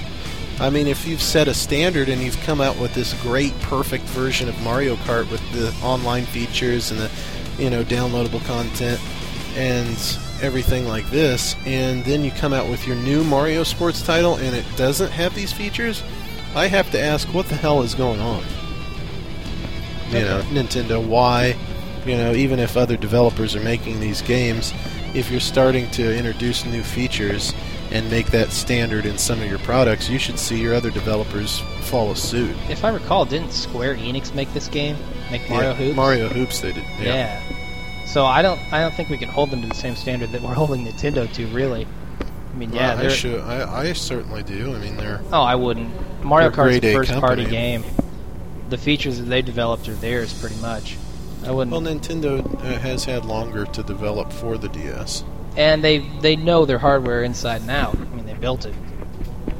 It's going to be much easier for them to develop these things than for some third-party company to do it. Well, they need to start making their developers as skilled with their new technologies if they want a strong, well-rounded system. Well, I say give it another year, and I think this will probably be pretty close to a standard. I think most games that come out will have that. I'm being patient. I'm waiting. Yeah, I think it's just a little bit too early, though, to be complaining that we don't have these things when we have such great games. Not having that doesn't detract from the game, I don't think. Yeah, I think it does, but a little bit more than you, but we can agree to disagree on this, I guess. All right. So what are you playing, Peter Street?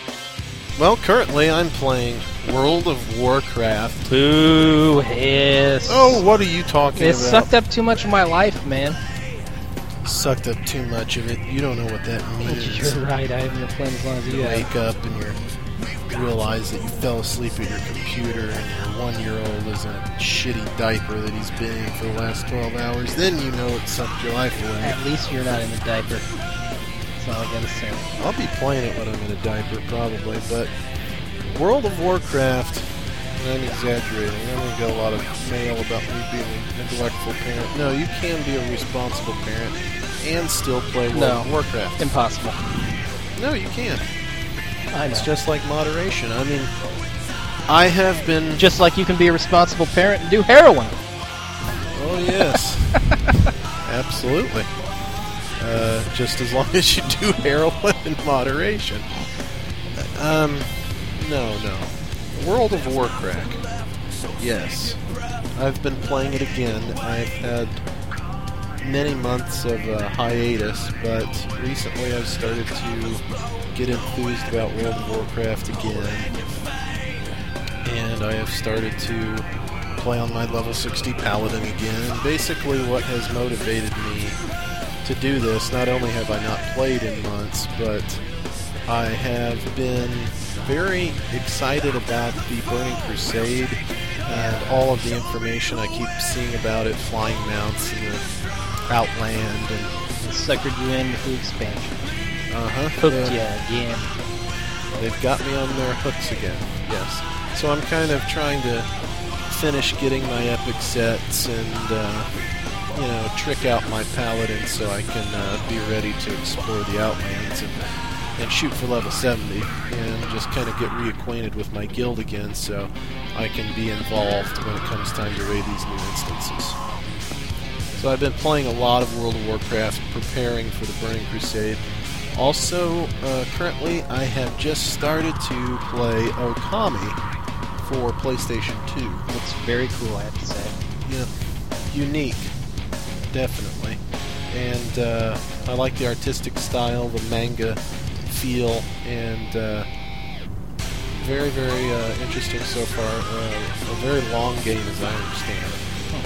30 plus hours, and I have just begun to scratch the surface on that just a few hours in. So I'm really enjoying that game, and I'm enjoying getting reacquainted with the former addiction that is becoming my new addiction again, and that is World of Warcraft, and an effort to prepare my character for the Burning Crusade.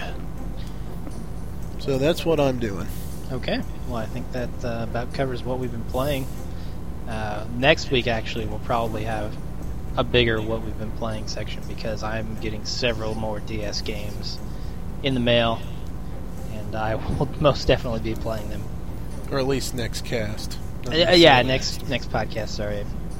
Alright, so let's go ahead and move into what I think is our final segment here, called What Would You Rather Do? Yes. And I think this is going to be pretty interesting. This week we have What Would You Rather Do? Play 100 hours of Superman 64 or Peter Street? Would you like I would rather play 100 hours of World of Warcraft again. No. It can't be. You can't let yourself off the hook that easily. You have to ask me what would I rather do. Play 100 hours of Superman 64 or... There's really not much I wouldn't rather do? And if I'm going to ask you this question, then I would guess I would have to say, would you rather play 100 hours of Superman 64 or play 100 hours of... I'll take it. I want to hear the option first. What? Okay. Probably wise. I don't know. I was going to say 100 hours of Prison Tycoon for the PC. Prison Tycoon. Prison Tycoon. Is that a real game? It is a real game. Oh my unbelievably, God. It's a real game. You can become the tycoon of a prison. This is a plea to the publishers of the Tycoon games. No more. No more. Yes. Zoo it's Tycoon. Gone too far. Prison Tycoon. Mm-hmm. Railroad How can Tycoon. you possibly be a tycoon of Mafia prisons? Tycoon. I'm not sure. I've not played Aren't this they all game, state but run? I never want to, really. unless State I'm- and federal run? I don't think you can be a tycoon of prisons. I think you're the you are actually the law in the prison. You're not a prisoner. Then how are you a... No, I know. How can you be a tycoon of a prison? It's retarded. I don't believe the you. concept For one, I is don't believe retarded. you in this game. All right, Show here me. we go. I'm going to You're gonna have to search show for me. it. While you're doing that, I will... Would you rather? I would rather play... I don't care. I haven't even heard of this game, but I'd rather play the Prison Tycoon. Because I've played Superman 64, at least I'd be getting something new. And potentially much better than Superman 64. I don't think it could be much worse. And I Here see is the Prison game, Tycoon. only for $9.99 now. Wow, that's dropped in price. Start Here, off let at me $12.99. let me read this synopsis of the game. From chaos comes order. Private prisons have become the new growth industry. You will construct and run an efficient rehabilitation facility with nothing but money on your mind. Why didn't they call this There's Sim Prison? no escaping under your watchful eye as you oversee every detail of prison life. Oh my God. Manage prisoner sentences from time off for good behavior to rehabilitation training. Hire and control your prison staff. Set up and run prison industries. Influence prisoner morale by creating inmate activities. Breaking up fights and handling gang problems. Establish your facility's reputation as the ultimate correctional institution.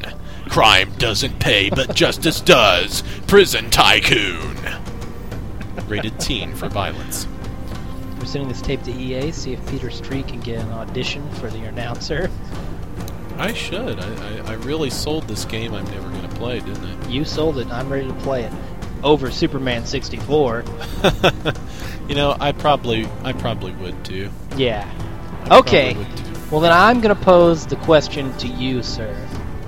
Would you rather play 64 hours, or play 100 hours of Superman 64, or spend 100 hours testing the limits of human flexibility? Excuse me? You'll be the guinea pig. What are you... Testing how- the limits of human flexibility in some sort of machine. Exactly how dangerous is this going to be? You're testing the limits, buddy. I'm testing the limits. You are testing the limits of human flexibility. How painful and dangerous is this? Imagine how painful this it is is for you to wild. bend over and touch your toes. That's not the limit. I assure you that. Basically, would I rather be stretched out like in medieval times, Exactly. or play 100 hours of Superman? Would you rather end up Superman on the rack 64? for 100 hours or Superman 64? Is what I'm getting at. 100 hours on the rack, or 100 hours playing Superman 64? Yeah. Damn, that's hard. That's a tough one, really. Because having played Superman 64, knowing that the experience is much more akin to having needles shoved into your very sensitive organs. And you've never been on the rack. You don't I've know not how tried it is. It might be, More pleasant. I go to chiropractors a lot, and it may be similar. Possibly. I'm sure I could probably use a rack. We'll find you a cushioned rack. It's got a cushion on it? It has a cushion. If it has a cushion, I'm going to have to say 100 hours on the rack, as long as it's not going to kill me, because Superman 64 would probably kill me. There you have it. 100 hours of Prison Tycoon and 100 hours on the rack.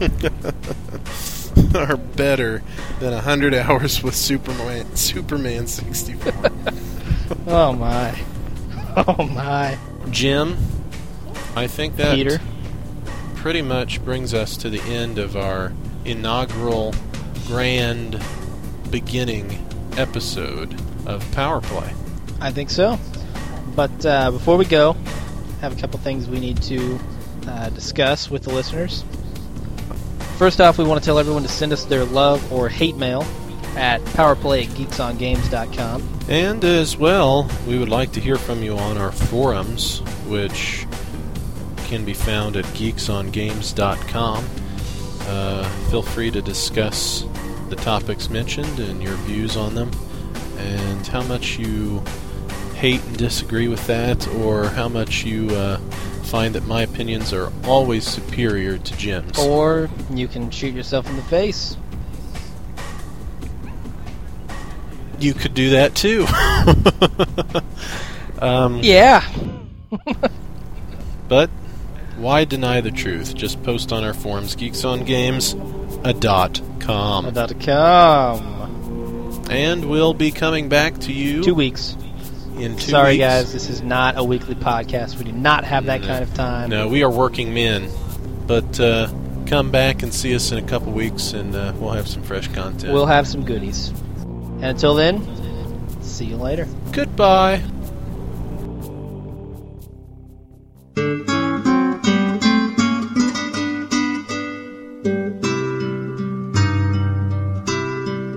Thank you.